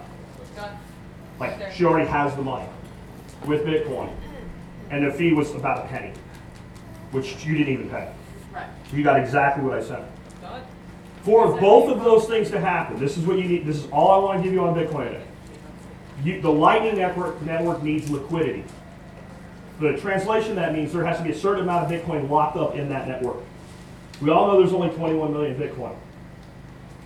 This is a way to do instantaneous cross-border transactions with no fees or very, very, very small fees. Who here runs a business that takes like Visa, MasterCard, etc.? How much do those bastards take out of every transaction from you guys? Too much. 3%, right? So as a vendor, if you can, and by the way, when I sent her dollars and she got Bitcoin, I could have sent her Bitcoin and she could have got dollars. Or I could have sent her dollars and she got dollars. Or I could have sent her Canadian dollars and she got US dollars. Or I could have sent her euros and she could have got US dollars. Because the transaction actually goes across the Lightning Network with Bitcoin, even if we're receiving different things on the ends. If you want to take 2% of the cross-border transactions in the world, you need about $500 billion locked up in Lightning. Guess how much the market cap of Bitcoin is right now? $500 billion. Bitcoin is the gas that makes all that work. So if you don't want to own any of the other stuff, here's the formula to build wealth with Bitcoin in your life. Stack sats and put yourself in a freaking coma. Just dollar cost average in. I had more on crypto, but that's all I'm going to talk about. I want to move on to healthcare. This is where we're going to get a little bloody. And then eventually, when enough of us can do that, we have the strength in numbers, perhaps we can declare our independence, right? I share that with people, and they're like, wait a second. Klaus Schwab said we'll own nothing and be happy. How could we possibly own land if this crazy oligarch said we can't do it, right? Or like, what about the property taxes? They're going to take our land if we don't pay, blah, blah, blah, blah, blah. It's like, why are you coming up with objections to your own success? How about instead of thinking about ways that it can't work, you focus on the ways that it is working now, right? So I just want to have people have a level of consciousness, right? We have this thoughts going on in our head, like this internal monologue. Sometimes it's a dialogue. Who has thoughts in their head? Anybody? I read an article once. I was like, some people don't have the soundtrack in their head. I was like, that'd be weird. That's like some Buddhism. They're pretty peaceful. Must be pretty boring. Does anybody not have an internal soundtrack in their head? I like your shirt, man. Okay. Thank you. Yeah. Yeah? All right, right on. What's he smoking? I want some of that. Some good shit. Anyway, so a lot of times that internal soundtrack, our inner voice, it works against us. It's our own worst enemy. And what I want to encourage people to know is that you can reprogram that inner voice to be your biggest champion. And through mindfulness, which is just being present in the moment, just being being able to recognize things in the moment, you can catch those thought patterns that aren't serving you, and you can interrupt them, and you can flip the script. And instead of saying, I'm too old to understand cryptocurrency, I could hardly even use a computer, you say, while it may be a challenge for me to use these technologies, I feel confident in my ability to learn, and I'm going to start learning today. Can you guys commit to doing that? Just being a little more mindful of those thought patterns in our head, and whenever we have a limiting belief, recognizing that, interrupting it. I like to say, wash it away. Shh. That's what I tell my daughter. She's like, Dad, I can't sleep. I'm having all these scary thoughts. I say, it's okay. Just recognize them. Shh. Wash them away, right? You guys commit to do that with me? Because really it makes a world of difference, I promise. All right. About time, whatever, however that works. Okay. All right, so that's the mindset piece. Another big piece of the mindset is to think big. Think big. And what I envision for our community is true sovereignty. Creating an environment where we operate outside of the legacy financial institutions, outside of the government schools, the pharmaceutical industrial complex, where we can have true freedom. I want that for myself, I want it for my family, and I want it for each and every one of you. And so some people think we can just maybe make the government a little bit better, or we can experience freedom just out in the woods on our little bug out property. No, I want an environment where we have genuine freedom, where people don't have to fight so hard in order to experience a state of existence that we all deserve by nature of our freedom, our sovereignty, our inherent sovereignty as free people, right? So let's think big. Let's project into the future. Let's imagine a world where we don't have a government that affects us anymore. Maybe those guys can keep their government. I'm not a smash the state, overthrow the government kind of guy, because frankly, a lot of people love government. They're terrified to death at the idea of total freedom and responsibility. So let them have their government, let them do their dog and pony show, but we're gonna do something different over here. So when it comes to mindset, let us envision a bigger future, and let's work towards that future. Now I'm gonna spend some time talking about the strategy piece, and we're gonna get into the financial aspect. Has anybody heard of CBDCs, central bank digital currencies? All right, so a lot of folks are familiar with the traditional tyranny that we've all, the tyranny we grew up with, the income tax, police state, onerous regulations, you can't do this, the nanny state type of stuff, right? The wars. Well, there's this new type of tyranny called technocracy. Does anybody know what the word technocracy means? It's essentially rule by scientific dictatorship. It's a different form of government where you don't have elected officials that govern you. You have the experts and the elite, and really it's the oligarchs, right? There's this entity called the Great Reset. The World Economic Forum. You guys familiar with the World Economic Forum? It's got Klaus Schwab. They're like, we want to have a great reset of society, and COVID-19 created the perfect opportunity for us to reset everything. Reset the financial systems, reset the relationship people have with government, reset the way people do business. These guys essentially want to usher in a technocratic, dystopian future where the surveillance institutions, the surveillance society basically tracks and traces and controls every single bit of our lives. That's what they want for us. I got news for you. They're well advanced in this agenda. I've been doing this for 20 years, and I started off because I saw 9/11, Building 7, all that stuff. I was like, wait a second, what's going on here? And that started me on a journey. But back in the day, we're like, we got to do all we can so the New World Order doesn't come about. They're creating this New World Order. We got to stop it. And now after COVID, it's like, wow. The New World Order is here, and it ain't pretty, right? And somebody's a new normal. You can keep your new normal shirt. That's what it's all about. The vaccine passport agenda is a big piece of it. Global digital identity is a big piece of it. And central bank digital currencies are a big piece of it. What is a central bank digital currency? Well, we have these central banks, right? These institutions that create money out of thin air. They try to regulate prices on the market. In reality, they're just enriching their friends and blowing out the currency to give to their big corporate buddies through the bailouts and the discount window. Ron Paul has a lot of great work on this. And the central banks create US dollars, right? We have the Federal Reserve Bank. They issue that money, they give it to their friends in the commercial banks, and then it gets created whenever we take out loans or we borrow money or whatever it may be. Well, they want to revamp this system so it's completely digital. The central banks issue the money, but they do it in a digital way that it can be tracked and traced. It can be surveilled. It could also be turned off and on. One of the first times I heard about the central bank digital currency thing was on NPR. Where are my NPR listeners? Sometimes I turn it on just to see what the programming's like these days so I can connect with more people. It's bad. It's some sophisticated propaganda. This lady was like railing on Fox News, and I was like, oh, what do you listen to? NPR. I was like, oh, it's just a different brand of propaganda. Propaganda? What are you talking about? It's fair and balanced. I thought Fox News was fair and balanced. Wait a second. So I heard this NPR piece, and it's like, central bank digital currencies. Imagine how swell it would be if you could send your kids off to college, and you could ensure that the money you give them gets spent only on tuition and books. It's like, wait a second. Interesting. So we saw a glimpse of what's to come with what happened in Canada with the Freedom Convoy, right?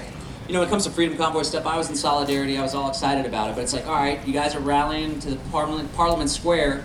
Now what are you going to do? All these movements are like, you know what's going to change the world? If we yell at government buildings. That's going to change everything. Yelling at government buildings.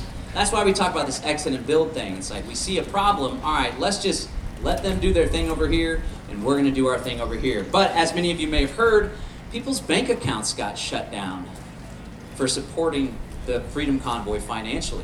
They went to the people's banks and they stopped them. They froze all the money, they stole people's money that donated, and then they froze people's bank accounts. People that were in the convoy and people that donated too. You know what else they did? They took people's cryptocurrency. But a lot of misinformation spread about that. People are like, well, cryptocurrency, they took it. Trudeau took the cryptocurrency, so cryptocurrency obviously isn't what you said it was, John. Well, in reality, what they did was they froze cryptocurrency accounts for folks that are using what's called a custodial wallet. That's when you set up a Coinbase account, you purchase your crypto, you link it with your bank account, you scan your driver's license, right? It ties it to your identity, and then you keep it in that wallet. A custodial wallet is a wallet where another entity has access to your private keys. With cryptocurrency, you got a public address and a private key. The public address, kind of like your account number, although you can create infinite account numbers. And it's advised that you create a new account number for every transaction you do to obfuscate the trail, to have more privacy, right? But in order to unlock cryptocurrency or send cryptocurrency from a public address, you have to have a private key. It's a long string of letters and numbers. So on a non-custodial wallet, like Exodus, right, which Jack recommends, which I'm a big fan of as well, an Exodus wallet, nobody has access to that private key. Nobody even knows you set up the damn wallet. You could even set it up with a VPN that obscures your IP address. So at the end of the day, if you want true sovereignty over your money, over your cryptocurrency, you got to use a non-custodial wallet. So I just wanted to clear up some confusion there. So what happened in Canada, they want that to be set up all over the world.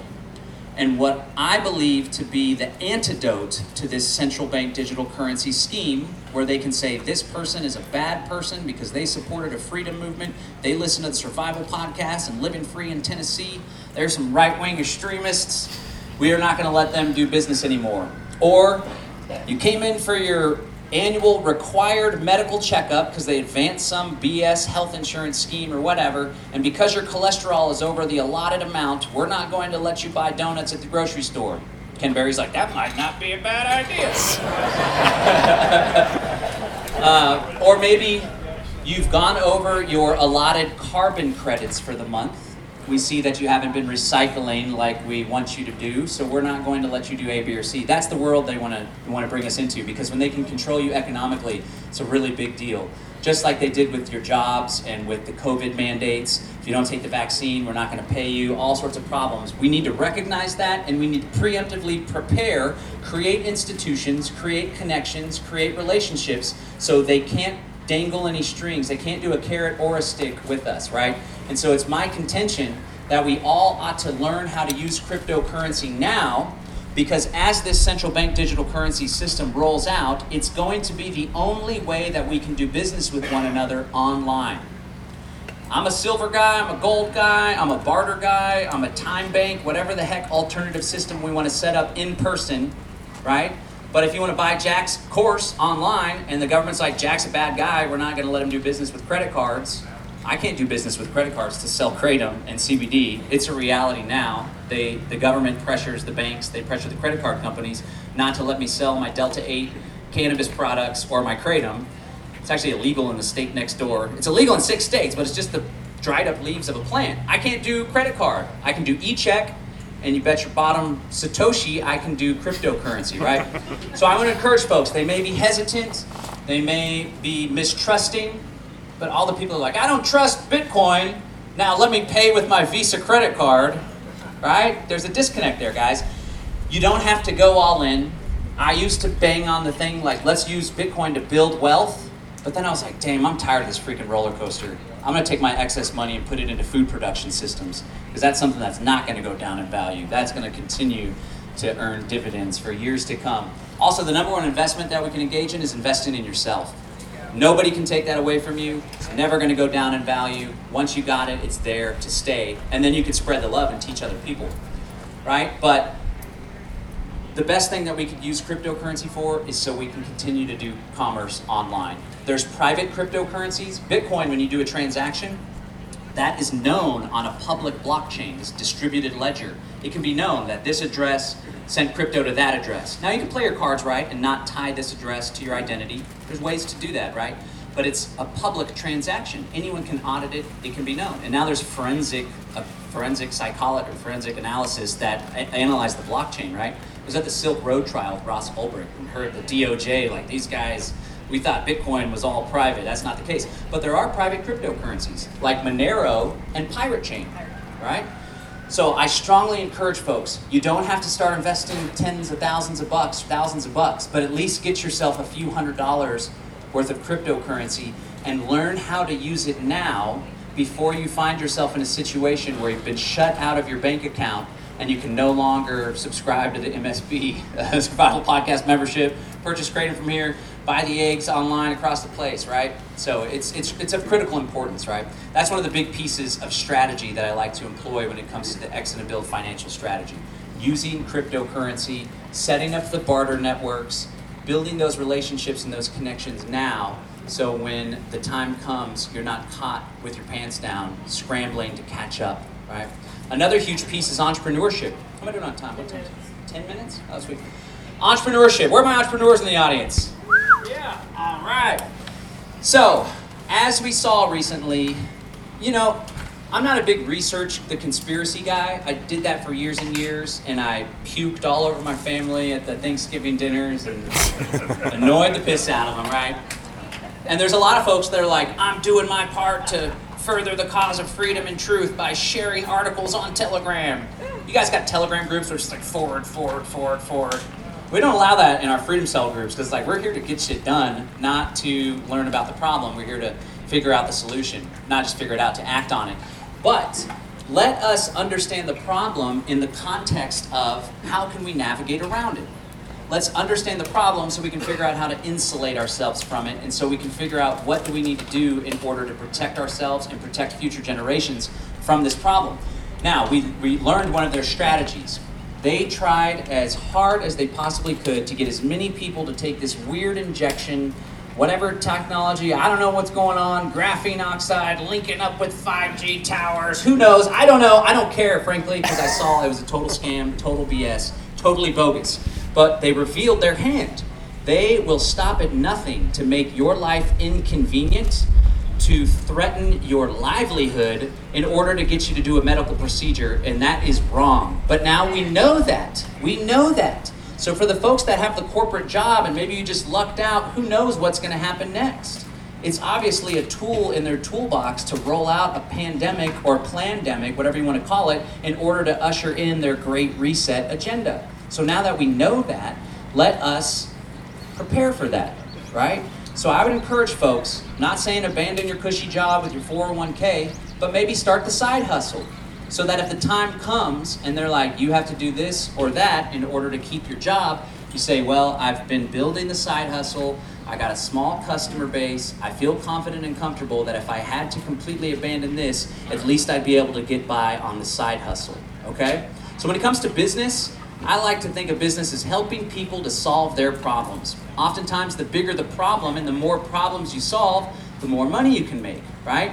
There's this awesome Zig Ziglar quote, and he says, you can have everything you want in life as long as you help other people to get what they want, all right? That's what I think of when I think of business. So if there's any skills you got, any assets you got, any trades, anything that you're just completely obsessed with, start to think about how can I monetize this? how can I trade this service, this knowledge, this widget, this good for money? And just start the side hustle. You don't have to completely abandon your gig. You don't have to quit your job and put yourself at risk, but start the side hustle so when the time comes, you can move to that job. But I tell you what, COVID mandate or not, it's really cool being an entrepreneur. It's very fulfilling. I get to do work that spreads. I'm working right now. This whole trip was a damn tax write-off, right? Yeah. And I brought the kiddos along with me. And they're working too. So, another thing, like, I have 4 or 5 full-time employees now. Actually, they're contractors, because it's easier for everybody when it comes to all the tax and regulation. And then there's like half a dozen other contractors that work with me for 20 to 40 hours. I have a good friend up in Brooklyn, New York. He did a lot of carpentry work, and he blew his knee out and had to get surgery, and there's this huge infection. And he came to me, hat in hand, he was like, he didn't feel comfortable asking me this, but he did. He's my friend. He said, hey, man, I'm down and out. Could I borrow some money? I don't have health insurance. I can't afford this medical procedure. So I said, I'm not gonna lend you money. I'm just gonna give you some money, and would you like to come work with me? And now he works with me full time, and he's not going back to the job that he dreaded, And I have the ability to do that because I created an economic engine doing things that I love to do. So I just want to encourage you guys, entrepreneurship, it's scary, and by God, it's freaking challenging. We were watching Shark Tank last night. I don't know if the producers strategically pick these people, but they're like, tell us about your story. And everybody breaks down crying. My dad died, grandfather this, I got this disease, whatever. But it's really challenging, but it's the most rewarding thing, really. It's a lot of fulfilling things that we can do as entrepreneurs, and at the end of the day, we're in total control. So I can't go to Self-Reliance Festival, I gotta work. It's like, well, my work is Self-Reliance Festival. You can have that if you want. There's plenty of vendor spaces right there for the next one. Start your widgets, start your wares, right? We teach this stuff in a dual purpose way. A lot of the preppers and stuff, it's all about fear, and they're gonna come get us, and we gotta prepare.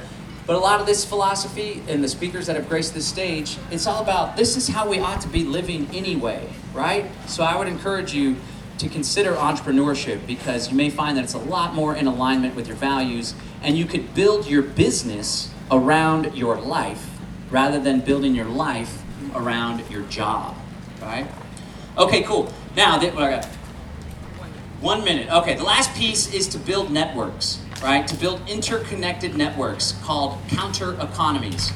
So they're coming to squeeze, they're coming to regulate, they're coming to shut down this alternative medicine, they're coming for your guns!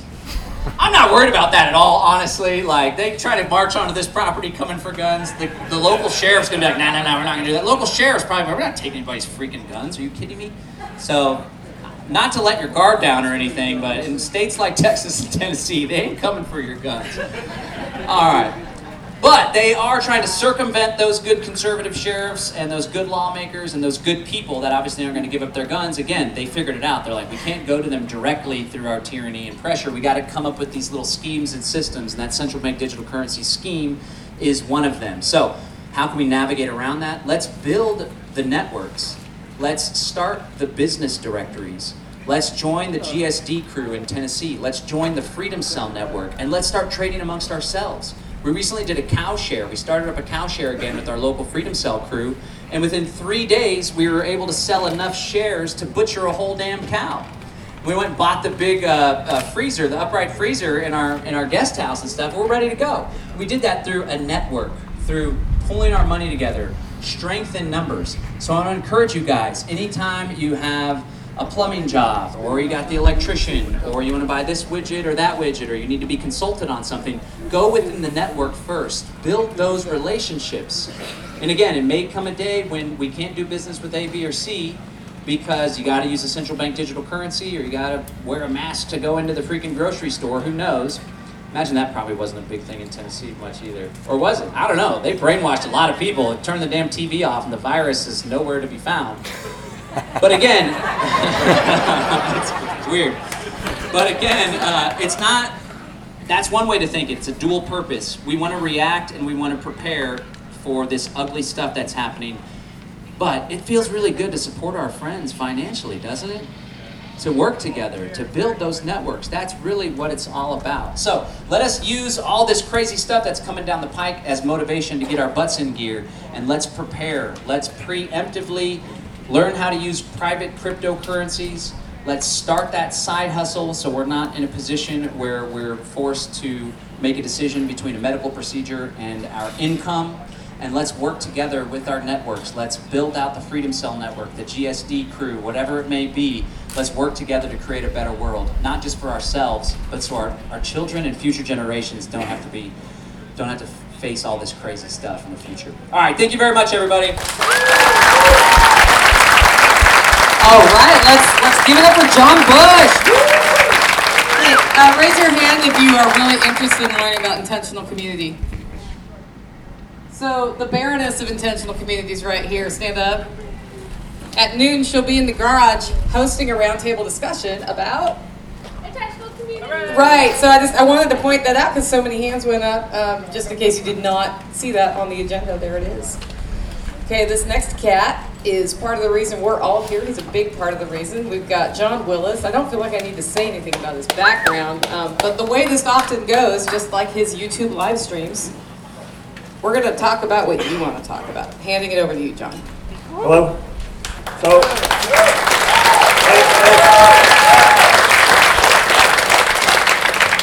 Brando, go where you want to go and do what you do. Like, do it how you do it. What I just heard was lifestyle design, right? That's what that sounded a lot like, was lifestyle design, which, you know, Jack says a lot too. I don't know what I'm going to say to you guys. We'll really just talk about whatever it is you want to talk about, and I'll just go from there. I wanted to put these together so that I could get all of these guys. I wanted to see these dogs, and I knew I wasn't going to go there, so how do I get them to bring them here? I knew I wasn't going to go to Jack's place, so how do I get Jack here, right? So that's what this is all about, and it's turned into this. This is the third one. We're going to do a fourth one. Hope all of you come. Usually I just seem really angry. I'm not. I just yell and I say things that I want to say, and because I say those, lesser and lesser people see me because of it, and I keep getting banned and locked down. So just ask me something and we'll go from there. I don't know. What do you want to talk about? How do you envision this? So this right here started as a gravel pit. We drove past this property for 10 years on the way to the gym, and it was locked and you could not see in here. It was overgrown. One day it wasn't locked and they had bush hogged enough that we could drive a truck through there. So we came through. We found a 4x8 sheet of plywood that said Paris Real Estate that had a tree growing through it. We were able to make out the phone number, called them, and they said it's not listed in real estate anymore, but it belongs to Borchard. The dude sitting next to me goes, I know a Borchard. So he called this guy he went to school with, and they said, yeah, my aunt owns this property. This was a bar and grill. It was a nightclub. All through the 90s, all your hair bands, like Twisted Sister played in here, all kinds of country acts played in here. And then I called her and I said, hey, what do you want for this product? She said, $190. I said, I'll give you $120. I didn't have $100, much less $120,000. So she came back, she's like, let me talk. So they came back $160, I said $140, and I said, okay, I'll buy it. And 2 days later, I bought it. So I went to the bank and said, hey, I want to buy this. And they said, what do you have for collateral? And I said, I have all these cars and all this other stuff. And he's like, okay. So then we had the building. We took a construction loan out against the building after about 6 months. And we built it out kind of how you see. The plan never was to put the company in here. When I bought the property, I just thought we would do some welding and, I don't know, maybe keep a tractor here and the kids could ride dirt bikes. When we started building it out, we moved from the property up the road, about a half mile up there. We still have that place. We put everything under one roof, and a lot of our business stuff got a lot easier because everything was in one place.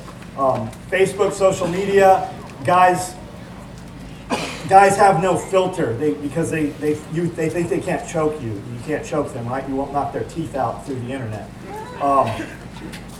So when guys would say things like they would email my wife and go, hey bitch, how come my stuff hasn't shipped out?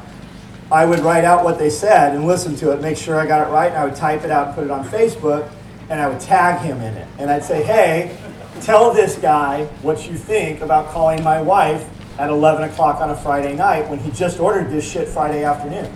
So then I'd use his name as a discount code and give him 20% off, but you had to tag him with your order number.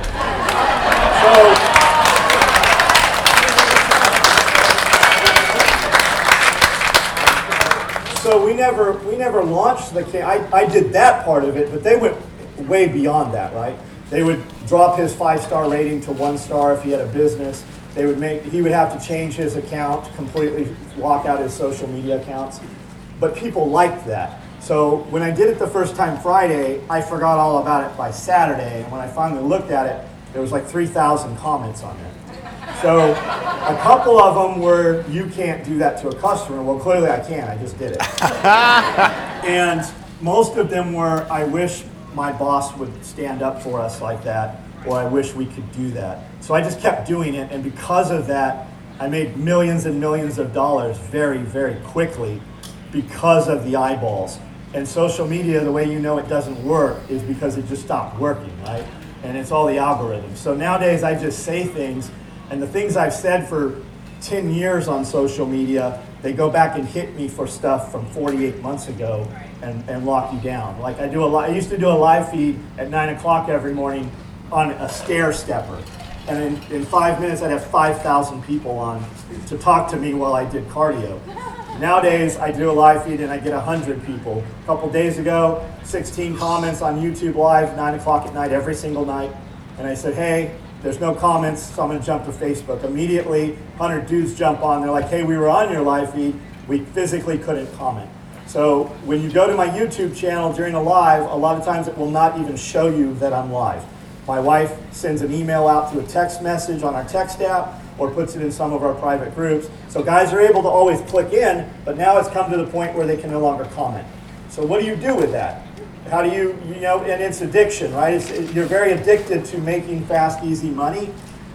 It's just like social media stuff, especially like TikTok. If you guys, any of you guys in business, if you're not on TikTok, TikTok is growing. My TikTok account is doubling every month. And I'm not trying at all with TikTok.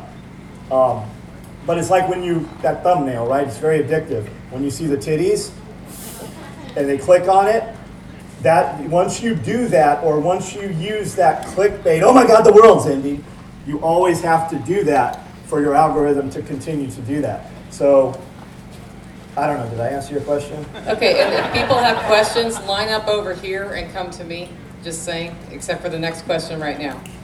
Who has the next question? Okay, I'm done. Oh, come on now. You've stunned them into silence. Okay, yell your question. Where did you get your start? How did you get your initial, Oh, come over here and line up, please. 35 years ago. So I thought I wanted to go in the Navy, and that didn't happen. I got arrested at 17 and a half years old. With 22 kilos of cocaine in a vehicle and some guns. Went to juvenile hall, tried as an adult, because in an adult court that wasn't any big deal compared to juvenile. Turned 18, came home from juvenile hall. 3 years of probation. I had to fill out some forms for a few months, and they're like, hey, you don't have to do this anymore, just don't get in trouble. So that was that. That was the end of probation. Never expunged that, never did anything with it.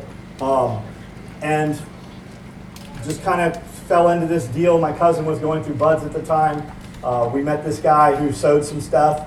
We were doing gun shows and printing t-shirts, taking them to a gun show. And this guy had some gear. So I took some of his gear to the gun show and took orders on his gear and sold $2,000 worth of his stuff. Came back, I'm like, I have $2,000, you make this, I'll continue to sell it. And he's like, yeah, I'm not going to do that. I'm building parachutes. I go, well, what am I going to do? He goes, well, you're going to refund that money. And I'm like, I'm not doing that. He's like, then you better learn how to sew. So I rented a sewing machine, and he came over and showed me how to thread the sewing machine and then left. And then the sewing machine ran out of thread, and I waited a couple more weeks for Mike to show back up. And I built a couple little things. I went to school with some guys that were doing some explosive ordnance disposal stuff. They did a lot of stuff with the Navy, with the SEAL teams. So I'm building very, very raw trash, right? And they come over and they're like, hey, can you do this? Can you do this? So we started doing that. And they just kept giving me orders, and I kept building poor quality. Well, I mean, it held together because we just put so much thread in it. There was no way it was going to come apart. But it was very rough. So any agency, any law enforcement any police agency that did any anti-drug stuff could get federal grant money and go through SEAL weapons school. So all the SWAT teams started seeing all their stuff on all these SEALs. So they're coming around, and I sleep, I sew all night, and then I sleep till 10, 11 in the morning, and I open the door, and there'd be a sheriff's department car, and I'm like, shit, they're after me. Like, what are they? So I'm dodging the cops for like 6 months, trying not to, I'm definitely not calling them back. And one night I'm in the garage, and they throw the garage door open, and there's a bunch of cops. I'm like, hey, you got me. They're like, you're a hard guy to get a hold of. I'm like, yeah, that's kind of on purpose. They're like, we want you to build some stuff. So we started building their stuff as a byproduct of that. The airsoft industry, there's like airsoft BB guns, in Japan, they can't own real firearms. If you want to have a gun, you can keep, I believe it's a .22 is the first gun you buy. It stays in a locker at the gun shop. But they can buy airsoft guns, which weigh the same, function very similar, and you can shoot each other with them. And they do big enactments. Like they have helicopters that fly in and fast boats and all kinds of shit. So as a byproduct, building stuff for NSW, the Naval Special SEAL teams, they wanted our stuff. So because a platoon would come in and we would do some design or some changeover, they would go out and go to like Chocolate Mountains and do aircraft under pop, right? So these guys would take pictures from the jets, they're doing fast movers and stuff. We would get those photos of our gear on those guys, and we would send them to Japan. And then Japan, it would be a bid and a fight the next morning. Whoever was going to buy this, we're only going to build 100 pieces. Whoever buys it, you have to buy them all. So we started doing that. And then they started getting put in magazines, and the same guys doing the magazines for those photos also worked in the States and started putting our stuff all over the cover. Nobody knew who we were. Our pictures were just in every magazine. So guys started seeking us out. So it just kind of went from there. It's evolved into this now. I moved to Tennessee to work with 3 employees and just do custom stuff, just one-off custom stuff for dudes. And never was I going to do this again. Until the social media thing really took off, we weren't going to try to scale or do anything different. So for the last 2 years, really, I guess it's been 3 years now, when the CUFAS started, we kind of thought, well, maybe there's something to this, so we started putting in infrastructure and concrete blocks and extra lighting and all kinds of stuff. But I've really transitioned my life into a place that I don't have to have this to be able to live and do this. So we have parties, we have pretty good sized parties. Guys come from all over the world. Bands and music, food trucks and machine guns and all kinds of shit. During COVID, we never locked down. Like that never happened. That our answer is you don't have enough guns. You better come back with more agencies. Like for real. That conversation has been had. So we just did good shit, and we bought in. My concern was postage was going to shut off. My concern was they were going to lock down state lines. We weren't going to have UPS coming in. We wouldn't have USPS. We ship 2,000 boxes a week out of here, individual to consumer. So if you turn off my shipping, we can't ship. We're done, right? So how do we still employ all my guys and my people? We brought in a row house. We figure food. Everybody needs to eat. We can barter. We can trade. We brought in a wood processing outfit. We brought in tractors to move wood. We just brought in the capability to still employ my guys. Almost every dude that works here, most of my ladies that sew, they live within 10 minutes to 45 minutes. We can still employ you if you choose to. Farm stuff, that's your option. My guys that work here, we don't hire local guys because local guys, for the most part, can stay home at mom's house on Monday when they've drunk too much. My guys that work for me, they've moved here from California, Texas, Alaska. They have a vested interest and they know what's going on. If a dude packs his shit up in a car and comes here from Alaska, he's probably watched a lot of my videos and he knows kind of what I'm about. So those dudes, they just have staying power. I don't know, anything else? I got one. Yeah. Can you riff more on, you said riff more on? You're not a moron, no. Can you riff more on something you said yesterday? I didn't even think it was in a talk. You're just showing around, and you just said it again, that you're doing this business so you don't have to do the business. So lifestyle design, right? And that's kind of where you were ending up with there. That's really stuck with me. Build your life in a manner that your life is how you want it to be. If you do things that you love doing, if you pick that thing and figure out how to monetize it, you don't ever work. Like, I love what I do. When I would be out skiing, I was thinking maybe I should make some straps to carry my skis. When I'm diving out in La Jolla, I think, man, it would be nice to be able to pull this regulator out and have some fresh water in my mouth. So we immediately went back home, made a bag to hold a camelback on the side of a tank. You remove the manifold, drink fresh water, 60 feet underwater. Water doesn't compress. So I liked doing those things. No matter what I was doing, I was always thinking, how can I do this for this? We rented out the entire track and drove every exotic car they had in Los Angeles. We took my crew out there the whole day. We drove every Ferrari, Lamborghini, everything they had. The whole time we're there, I'm like, how can I do something with these guys? Well, all these cars have red thread or yellow thread. We can take our black tool bags, we can put red thread or yellow thread in them, and we can market them to them. Maybe we don't put the Ferrari logo on there, but these bags look like their cars. Do you want to sell your product to people with a little money, or do you want to sell your product for a lot more money to people with a lot of money? And it's just how you market it and how you target it. And you can still target both sides. It's just the value of your product. Like I heard somebody say a while ago, if you're comfortable with the price you're charging, you're probably not charging enough. That fucking stuck with me.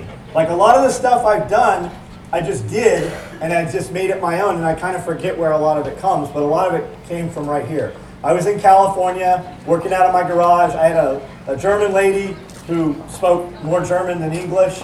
We had a couple of other people working in the garage, and we would play the survival podcast every day. They probably hate Yak.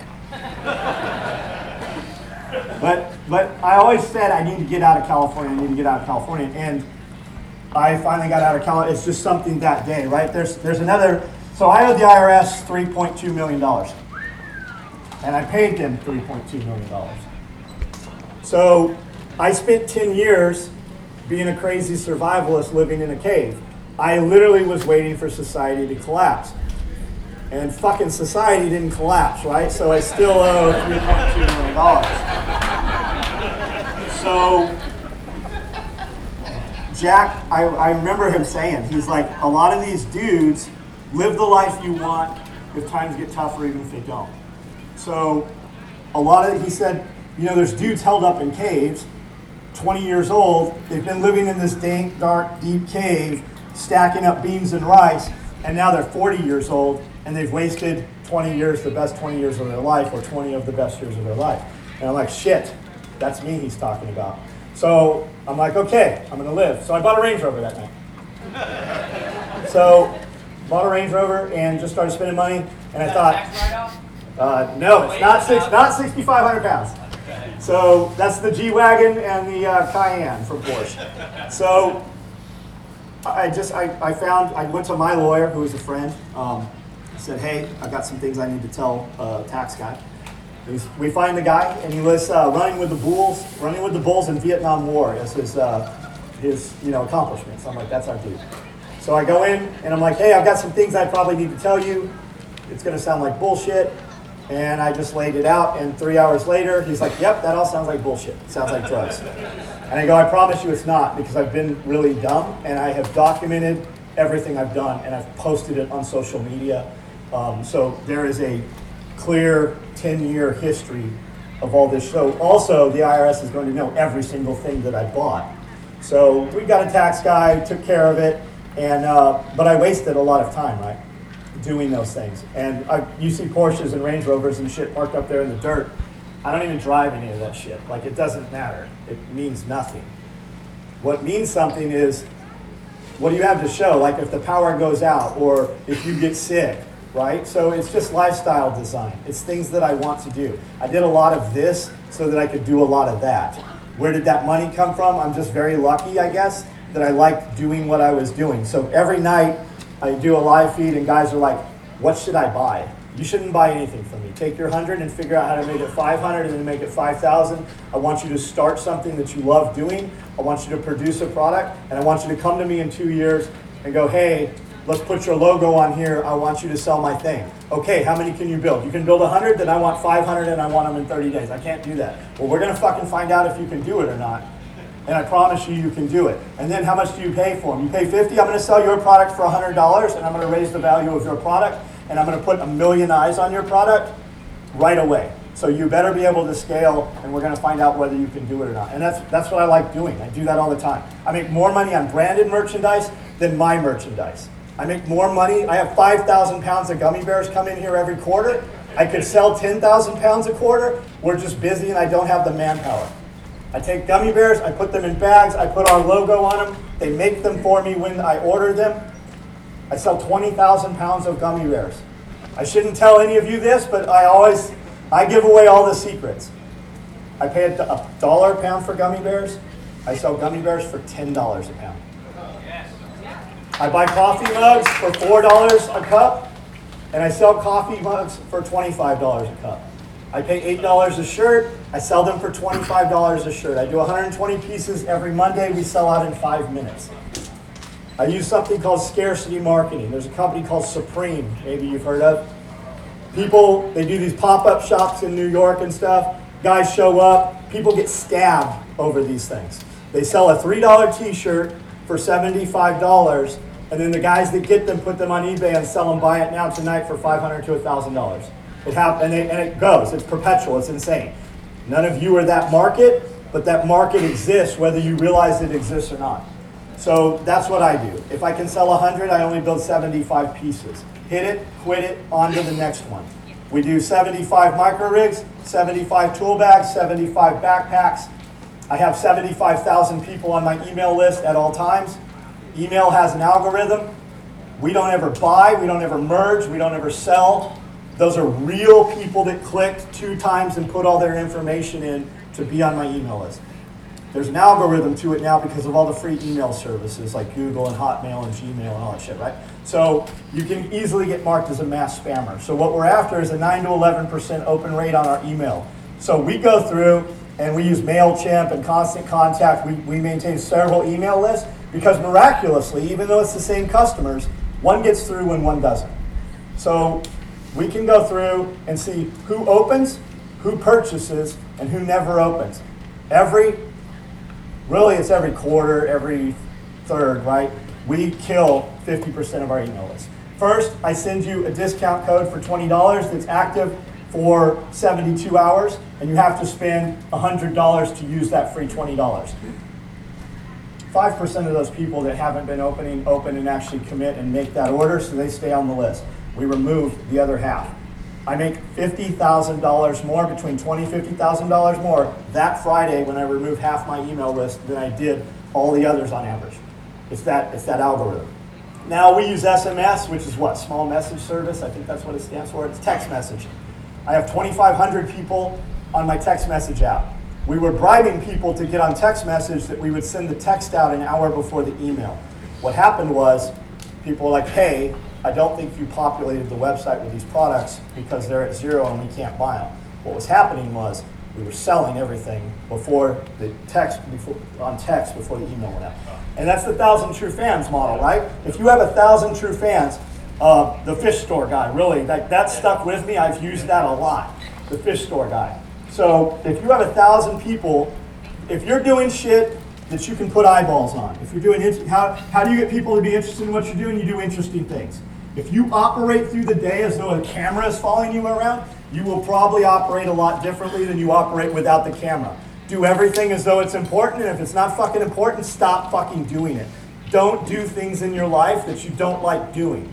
If you don't like dragging chickens around, don't have chickens.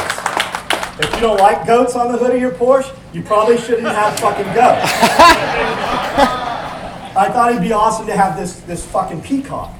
And it's running up and down the road for months. So I have probably 20 hours of footage of us chasing this peacock.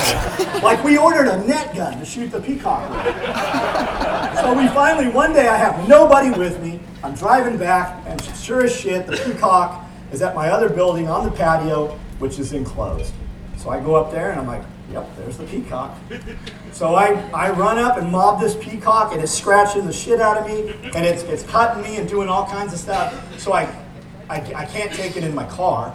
So I come and I got it in a box. I come and get 2 kids in the truck, and I'm like, hey, block this entryway, I'm gonna grab the peacock. So we got the peacock, 2 of the kids are in the truck.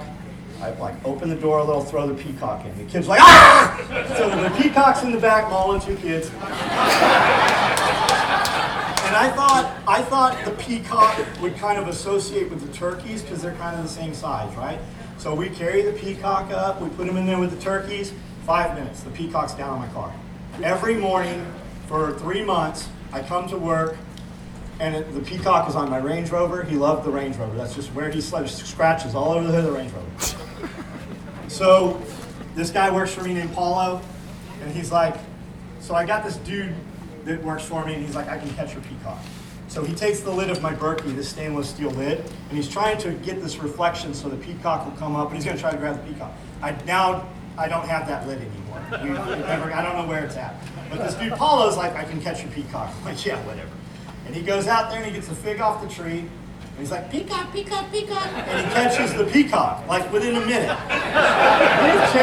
We tried, I'm gonna kill the peacock. He's like, no, I will catch your peacock. And so a couple days go by, I'm like, how's the peacock? He was like, oh, we ate it. That was just awesome. But it's 1,000 true fans. If you have 1,000 true fans that will watch what you do, will they give you $1? And if they'll give you $1, will they give you $5? So if you have 1,000 people willing to give you $5 every month, that's more than a lot of people make every month, right? And if you have 1,000, you can easily get 2,000. You can run promotions, you can do giveaways. When I post, hey, who wants free shit on my Facebook page, I'll get 5,000 people within 2 hours that are like, yes, I want free shit. When I post something that's true, that would literally change the course of your life, I get 2 comments. You just have to know how to manipulate social media. I know everybody's like, I ain't using that social media. Yeah, I know. I knew guys that were like, I'm not using the cell phone. So just figure out what it is you like doing and just keep doing it. You have to stick with it. You got to build the foundation of that pyramid. And a lot of my foundation of my pyramid is digging shit with a shovel before I can afford a tractor. I bought a little 35 horsepower John Deere tractor, went to scoop out the goat pins, and I was not a tractor operator. So what we really bought was a really expensive wheelbarrow, because a lot of Saturdays and Sundays, my wife and I were out here all day with shovels, shoveling goat shit to put it in there to move the goat shit where we kind of wanted grass to go. You're doing good things and showing that you can. It just happens, and I hate to be that magical about it, but you have to be willing to be out there and talk to people. So, honest answer. Who here lives near somebody who doesn't know that you are a prepper/homesteader? You have not tried to create a community. If they don't know that you're a prepper/homesteader, how do you know they're not? People tell me I'm trying to find people like me in my area. Well, where do you live? I live in the suburbs. How many people live on your block? About 30. Do you know all of them on a first name basis? No, then you have not tried to establish a community. Now, again, I don't think you should knock on the door. Have you heard the good news about prepping? I don't think you should do that. But I think you should be like, hey, we live in a neighborhood, we never met you. Who are you? You should know everybody on a first name basis. Now, you might find out that the person is like a problem. Would it be good to know the person's going to be a problem before or after the shit hits the fan? Before. So it's a fact-finding mission. But you have a community. You live in a community. Your neighbors are your community, whether you like them or not. Like my background influences my view of community. I grew up in a place that was a community. We all helped each other. We all did things. No one ever said, hey, you know what we should do? We should get together and make ourselves a community. If you would have said that where I grew up, they would have said, I think you should leave. We already have a community. The fact that you don't understand that makes you a liability to what we're doing. We had a dude up the road made homemade wine. His name was Buddy Shoemaker. That guy could have made a phone call and got anything done in that town of about 1,300 people like that. The second he asked, somebody would have done it. So just, we talk about homesteading by growing where you are. Start talking to your neighbors and learn what everybody's good at something. But once somebody asked me in one of the earlier segments, like, well, what if I know this person and their wife's a nurse practitioner? Do I store up food for them? No, you don't store up food for them. If you really are worried about if things go really south, you have a whole bunch of refugee rations. There will be a doctor who doesn't have stuff. Feed him. Don't try to pick your people in advance. But if you really want community, get to know your neighbors and talk to them. Find out there's a mechanic there, and hey, he can tell you you shouldn't really take your car in because you don't need to, what have you. Grow where you're at. All right, going back to the central part of your question, I'm going to try to focus on that. Okay, I make no bones about the fact that I am a Christian, American, heterosexual, pro-gun, libertarian, you name it, okay? But the most moral person I know is an atheist. So, that said, if I have this barometer and this list of expectations that I want for the community around me, it's like in the military, and you know I'm right when I say this, is that I don't get to choose who my battle buddy is going to be, but you make it work, okay? At the end of the day, and I was talking to John the other night, we had to do some running around, and I even said it to Nicole, looking at this from my Christian worldview, I think of Noah, world's first prepper, as John reminded me, right? Okay, he got on that boat, there was 8 people on there, if you believe the story, but I do. So Noah got on there with his wife. He had 3 sons, Ham, Shem, and Japheth. Got on there with their wives too, right? Bunch of animals. If you recall anything in that story about Noah bringing his cousins, his aunts and uncles, nieces, nephews, no, there wasn't none of them on there. So having family doesn't necessarily make them good for you. I built a number of communities, and Darren, who's right over there somewhere, he's still in one of the first communities we built together, okay? Now, of these communities that I built, the only ones that were dismal, diabolical failures were the ones I built with my family. One of the first ones I did, I kid you not. Like I said, having family doesn't necessarily make them good for you. We're out there, my wife, William, and myself out there doing 99% of the work, but they think, it's like that Snoop Dogg song, everybody got their cups out, but nobody's chipping in. So, until the end of it, I mean, we're out here doing all the work, and yet they show up. They can't help, they got headaches when we're out here doing this and that, but you know what, harvest time rolls around, guess what, they got the cups out, ain't nobody chipping in. So, that's what I'm getting at, look, just because they're family doesn't necessarily make them good for you, and as I said to a number of people the other day, from this point on, look, my family put the funk in dysfunctional, all right? So, I don't have the benefit of coming from a good place. I had to make a lot of awful mistakes, made a lot of bad decisions. The only thing worthwhile I'm going to leave on this planet is my son and his progeny. So, set up and make your own family. So I'm building some of that family right here with some of you, some of the people on this stage. So we may not share DNA together, but we share something I think is far deeper than that. So with that said,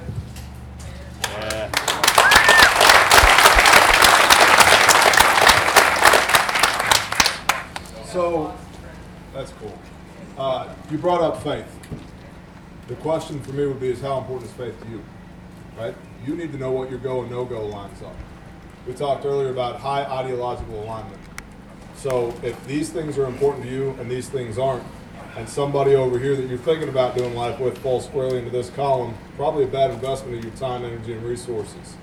If this person over here does fall into this column, probably a good investment of your time, energy, and resources, right? But here's the thing, Christian worldview, you shall know them by their fruits. Just because they say with their mouth, yeah, I think prepping's cool, I think we should start a garden, you know what we should do, let's raise some goats. That means shit if they don't do it with you. And so you begin to build these relationships, like Jack brought up, how well do you know the people in your existing community? If the answer is not well, you're failing, you need to get to know them better. Develop relationships with them, go do stuff with them. If you set up 3 opportunities to go do something with somebody and they skip all 3 of them, next one, next one, next one, knock the dust off your feet and move on to the next house. Right inside talks about that. So if faith is important to you, it's important to what you're trying to do. If faith isn't important to you, it's not important to what you're trying to do. You need to determine what your own go and no-go is. For me, it's deeply important. We have a code of ethics that we hold each other to. And so again, we're not going to bang each other's wives or murder each other. I think that's pretty important to have a successful community, right? But pretty much, right? Yeah. There is that. Comma, if you're into that, build that community.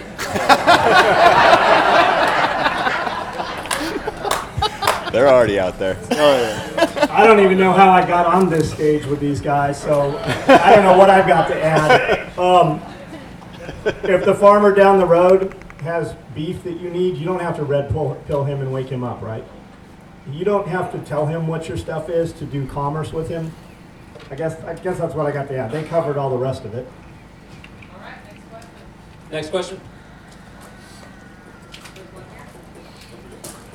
Yeah, you're afraid we're going to beat you up, aren't you? They're afraid of the mic. Don't be afraid to put your hand up. You're going to miss a golden opportunity. When taking on this lifestyle, what mistake did you learn the most from? I'll definitely take that. Yeah, going right back to what I just said before, life's greatest injustice, in my view, is the inability to choose your own family. I mean, you got to deal with what you got from the word go. One of the biggest mistake I did was thinking that they had the same ethic as me. Both my parents, I don't ever talk about this. It's not important, but at the end of the day, you basically got to make your own family. You got to make your own mistakes. You got to do all these things. And the biggest mistake I made was thinking that because we're family, we're family. But I've been tighter with my Army buddies. I've been tighter with some of the people in this room. I've been tighter, obviously, with the family, my biological family that I built. And I think the biggest mistake is thinking that, at least for me, and I'm sure it's going to be a number of reasons, or a number of other reasons that you get.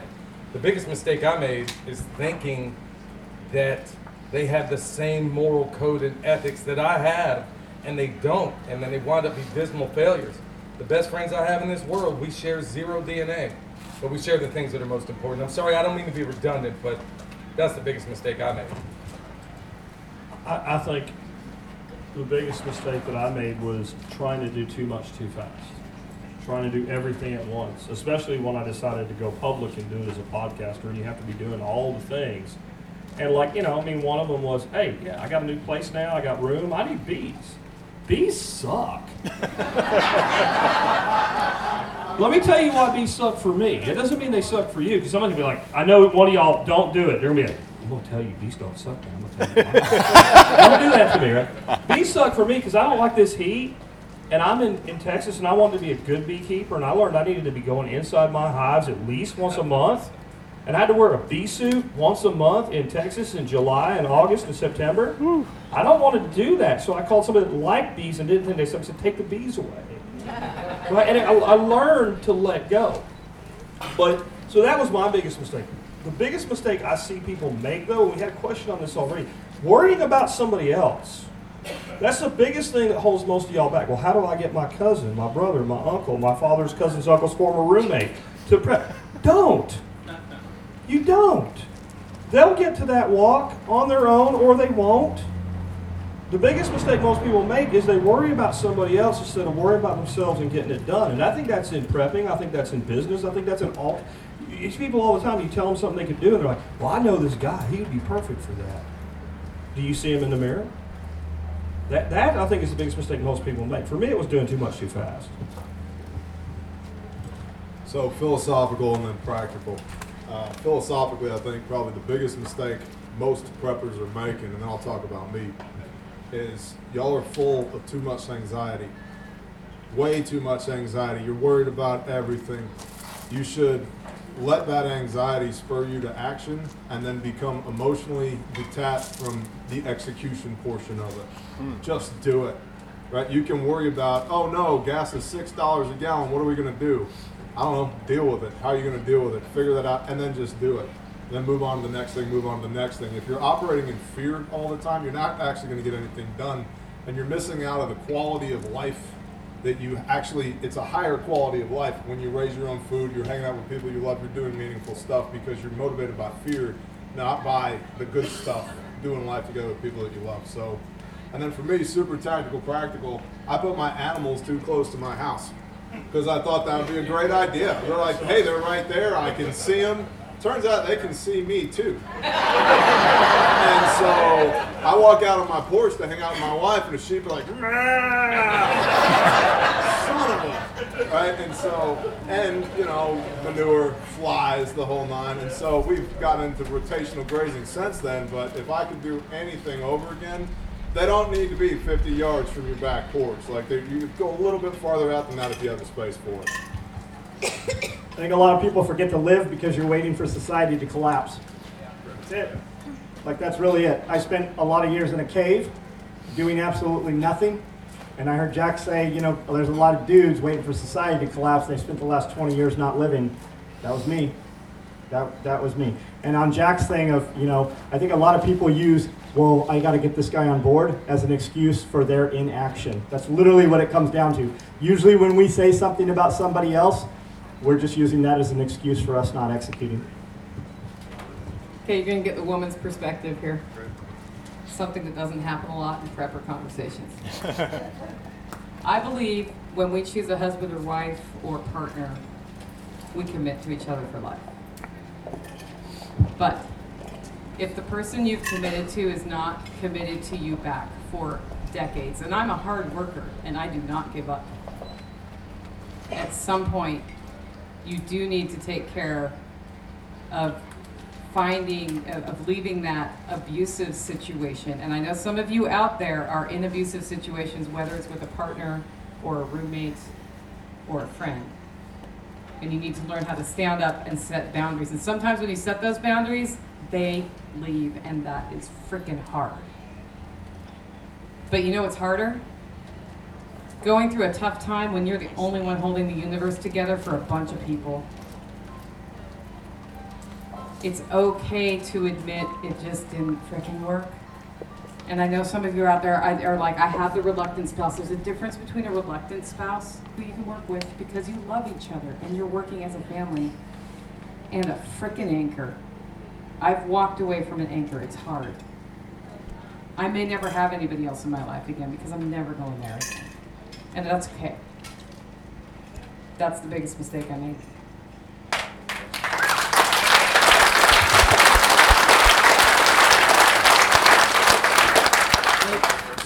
So for me, I was in the Navy. I was in the Navy for 11 years. I was a chief. There's a fraternity, a brotherhood like no other. So once I left,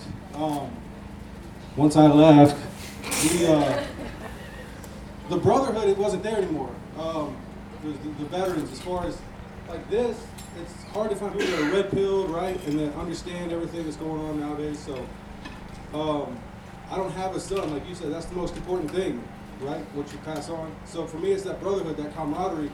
When you bleed together, that's when you become like who you know who each other are, right? So it's not just going to happen all of a sudden magically. You're going to have more headache. The more people you have, then it's going to magically blossom. But anyway, I think God's bringing together an army, especially right here, these small people. Anyway, I say this. I'm a very spiritual, faithful person. I don't typically lead with that, but for me, I grew up across the bridge. My last name's Willis. I met John Willis, who's to me. Kevin Willis or David Willis? I'm David Willis. Okay. I met John Willis, who's basically family. And a lot of this, it had to be the big guy upstairs. I know when I joined the military, you're part of something a lot bigger than yourself, but this was bigger than the military. So I guess my question is, what is it that's happened to you that you didn't put together, like Bear, he's put together quite a, as an example, he put together quite a lot, but what is it that just organically happened to you, and you have to thank the man upstairs for us to be where we are now? If you understand that question. Every single person that has come into my life, some of whom are on this stage right now, and definitely all my holler neighbors, is that they may have come to me because I put good out in the world, but because that happened, it came back. And I think something I've learned that I want to share based on your story. We have a lot of veterans coming out of the military, and there isn't shit for a support network. They're just like, bye. Those guys kill themselves. They end up on the street with addiction problems. And if you have it in you to help just one transition from being in the military to whatever they get to do next and have hope, that's a huge gift you can give to the world.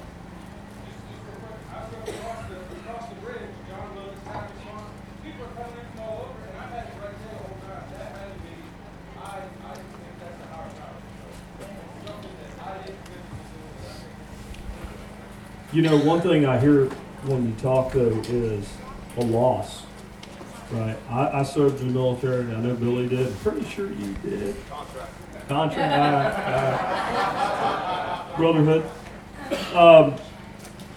When you serve, you end up making brothers out of people you probably never would have spoke to if you walked past them on the street.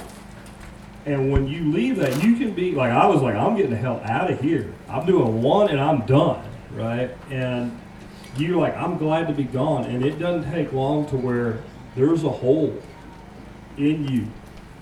And you can spend a lot of time looking to fill that hole by trying to replace it with like kind. And the best thing I can give is advice to my fellow veterans is stop trying. There's so much more for you. You will recognize people. You will meet someone for the first time like this man and I did, you know, and instantly you have a bond. But let that bond be outside of what starts it and build a new life, right? I mean, I don't really have an answer to your question, but just I heard that in you. There's a hole that this part of my life's not coming back. It's okay. There's more for you now than there ever was there. I think, if I understand what you were saying correctly, it was like, correct me if I'm wrong, but if I heard you correctly, it was like, can you account for some of these miracles that have happened in your life, okay? Okay, by every statistical judgment, I should be scrubbing dishes and Sing Sing, okay? And I started out with a life of crime. I'm not gonna lie. I mean, I was that kid, that was that moron that I can't stand right now, okay? I was that thug when I was a kid, and of course the military got all that out of me. But just like Jack said, you know, when we first met over here, you know, in a more intimate way,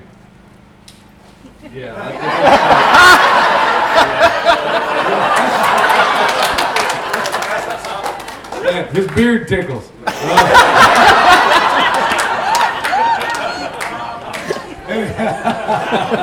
That's a good one. You know, the funny thing was, he was stationed in Panama, and then, just like with every other soldier you know, shared some of the same ground with, you know, here before long, we're telling each other stories about some of the places we've been before. Okay, the fact that I'm not, like I said, scrubbing dishes in a prison, that's helpful. The fact that, honestly, by every statistical judgment and all the friends that I had growing up, my wife should have ran off with a go-go dancer, you know? I mean, every single statistical thing that should happen for a person with my background ain't happening. And part of that is because I've decided one point and one day that I'm more than what I've become. You dig? I mean, I may have been given this set of cards just like everybody else, but at some point you got to say, this is where I started and this is what I'm going to be. And then recognizing that by and large, there are more people in this world that are more polished than spit and more glitter than grit.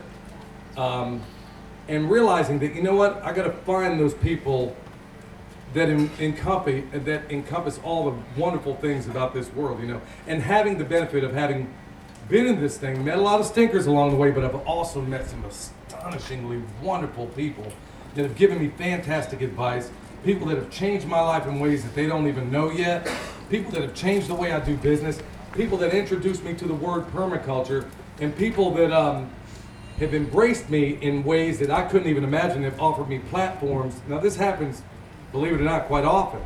But a lot of times I say no because honestly, I would rather be in the company of the people I'm under this roof with right now. And that to me is a blessing. It's something that I can't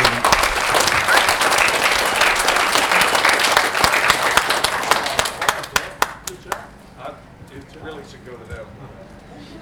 Do y'all know what Dunbar's number is? Anybody? Sociologically, you can have meaningful relationships with approximately 150 people max. Okay? That's Dunbar's number. When I moved to eastern Oklahoma from North Texas, Dallas area, just about 4 years ago, we were completely alone. And for everybody who's like, I can't move from the city because of XYZ, I did it with an 80-year-old grandma, no money, and 3 kids, and no job. So respectfully, kiss my ass. I was alone, and I was wandering in my backyard screaming at the Father, screaming at the sky, going, why the hell am I here? And the response was, if you could just pump the brakes and be patient, you'll figure it out. My tribe now vastly exceeds Dunbar's number. That's a miracle, okay? So if you're thinking about building community, and you're alone, that doesn't mean don't start. Just be obedient to those convictions and do it. You put in the work, and it's messy. People are messy. Like you said, you met a lot of stinkers. Me too. People are messy. It's a challenge, but it's worth the mess to do it, because 4 years later, I've literally got more people I can count. I'm like, hey man, who are you again? I know I saw you at the thing that one time, but what's your name? And that's an absolute blessing. So, and inexplicable. It's nothing but I am your father. I'm your father. Hey, last time you were here, did we have a fight where people would have thought we were going to kill each other? Are you standing here right now? I love you.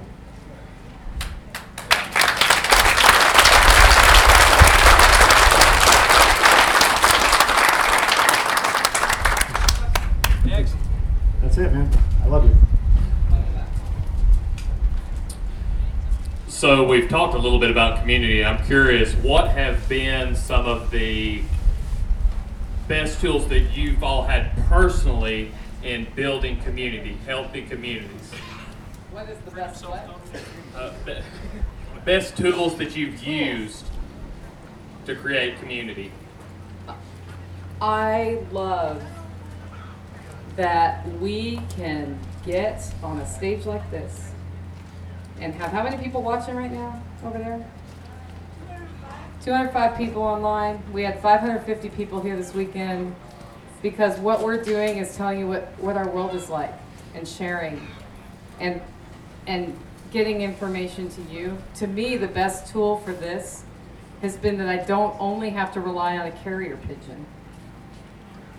And if you just do it right, and it's not like there's a right way and a wrong way, right? You just do it, and you start, and you keep consistent, and you use those tools.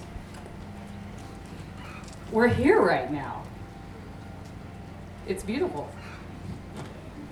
Outside of podcasting, because that's been my number one tool for building community all around the world.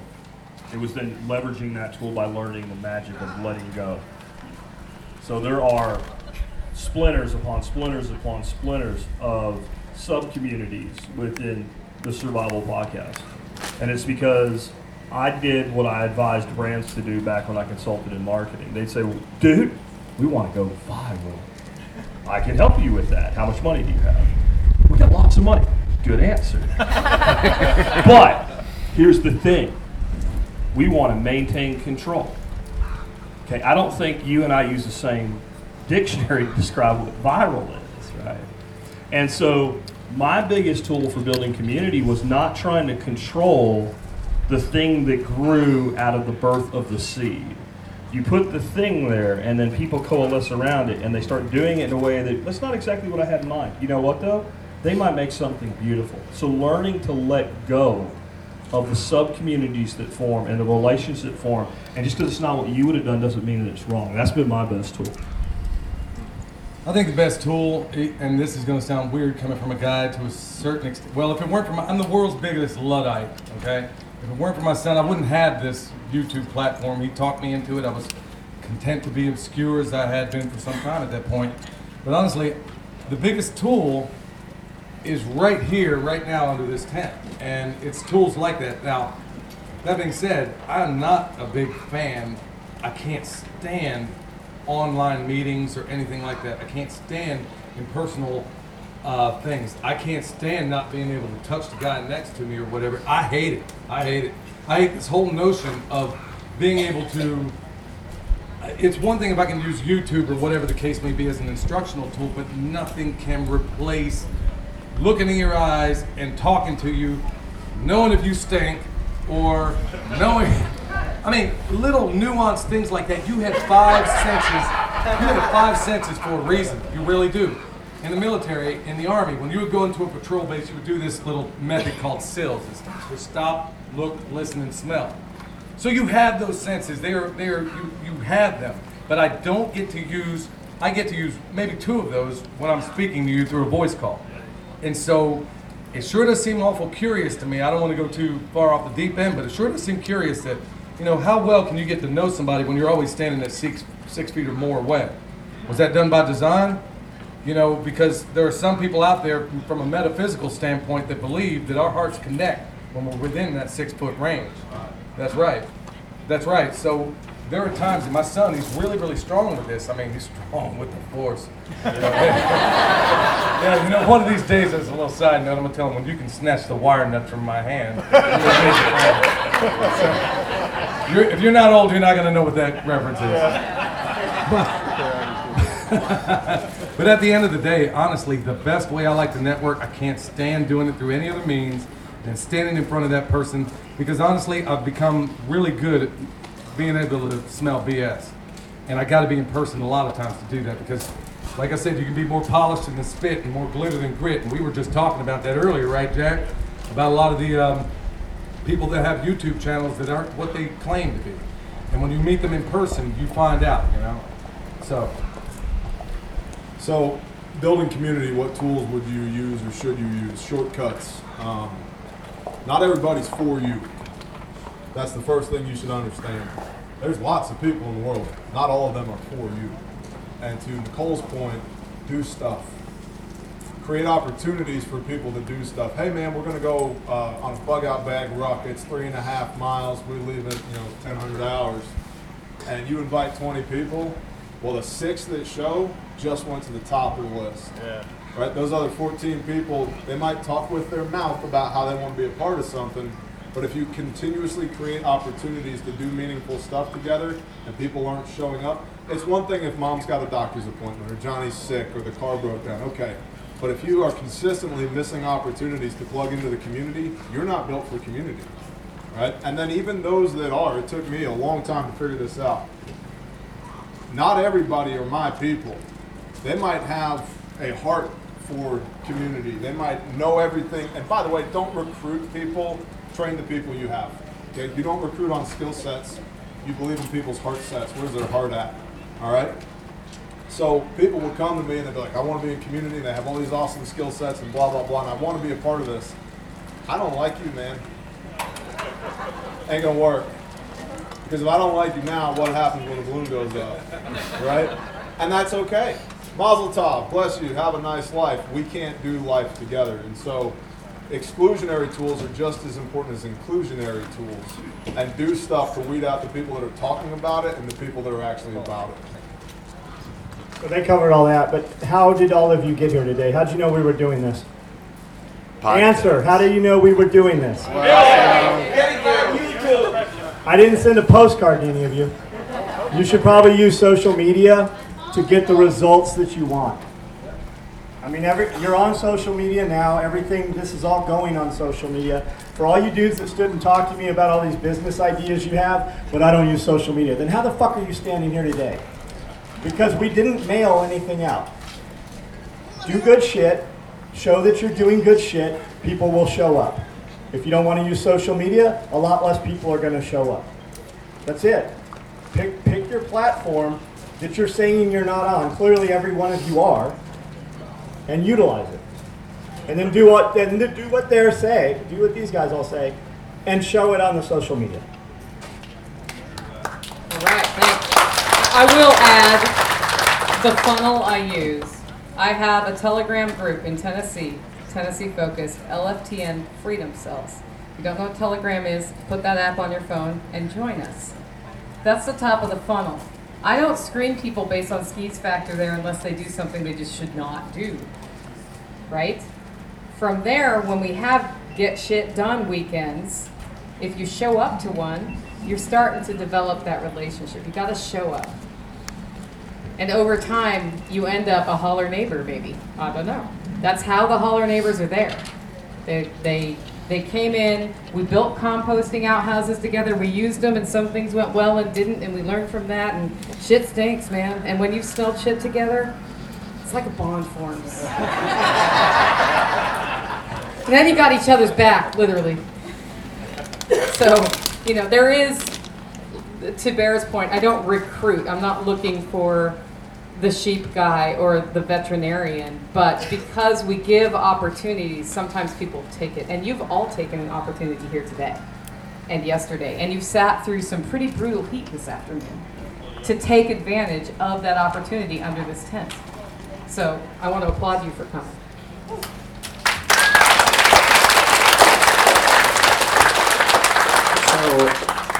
I've had several guys ask me, is Nicole single? And I'm like, yes, she is. They're like, how do we meet her? I don't know, maybe you should probably go where Nicole is if you want to meet Nicole. That same thing applies to every conversation we've had. You have to go where it's at if you want to do it. All right, okay, we are at the end of time wait a of minute, Self-Reliance Festival. What? Was given the mic. I was going to ask a question. My daughter whispered to me she had a question, so I'm going to yield my time and let her ask her question. Is that okay? That was a question. Okay, I would like to invite your daughter to come right up after we wrap up and just ask us the question. So guys, we did it. We survived a hot frickin' humid weekend in Tennessee outside. Is Chris Speeds around? No? Okay, I was gonna have him take a picture of the whole group. Anybody, can somebody hand me my phone? Take a picture from up here back that way, we'll selfie it. Guys, I hope you got a lot out of this weekend. We're gonna be back October 1st and 2nd on Friday this week. Some things happen at selfreliancefestival.com. One, if you are like, I want to give a demo, the demo application drops. If you're like, speaker, I want to be on that stage, the speaker application drops. If you want to buy a ticket, the ticket drops. All of those things are going to go live Friday this week for October 1st and 2nd. We have some other things that are getting maybe built around that, which might involve a 4-day processing workshop extravaganza. And then the weekend before that's a different event nearby. So I'm just saying you might want to put in for your time off now for the whole week and the weekend before, because it's going to be, that whole period of time is going to be times where you're learning about anything from canning, pantry management, community development, processing ruminants, processing poultry. Maybe a little bit of charcuterie stuff that you made fun of this week. Bam! Some advanced skills. We don't even know what else until you fill out those applications, but it's going to be even better than this one because it comes from us. This whole event, why this works is it has always come from you. So keep your eyes out for that. We will email you if we have your email address. So thank you for coming. Hang out while we take a quick photo of Chris's here. We're going to go down here too. Mute this mic. You want to stand up? Make your body stand up. You want to stand up? Yes, stand up. Are you still there? I know. It's a lot of content. Over 5 hours, maybe 5.5 hours between the two episodes. So I applaud you. You know, I'm going to assume you listened to part 1 first, but even if you didn't, if you plan to go and listen to part 1 now, which is the one-on-one interviews with a lot of the same people you just heard, if you listened, I'm asking you, you know, a little value for value. And you can do that by going to easypeasygardens.com, hitting the podcast tab, and then the donate button at the top. And with that, I will talk to y'all soon.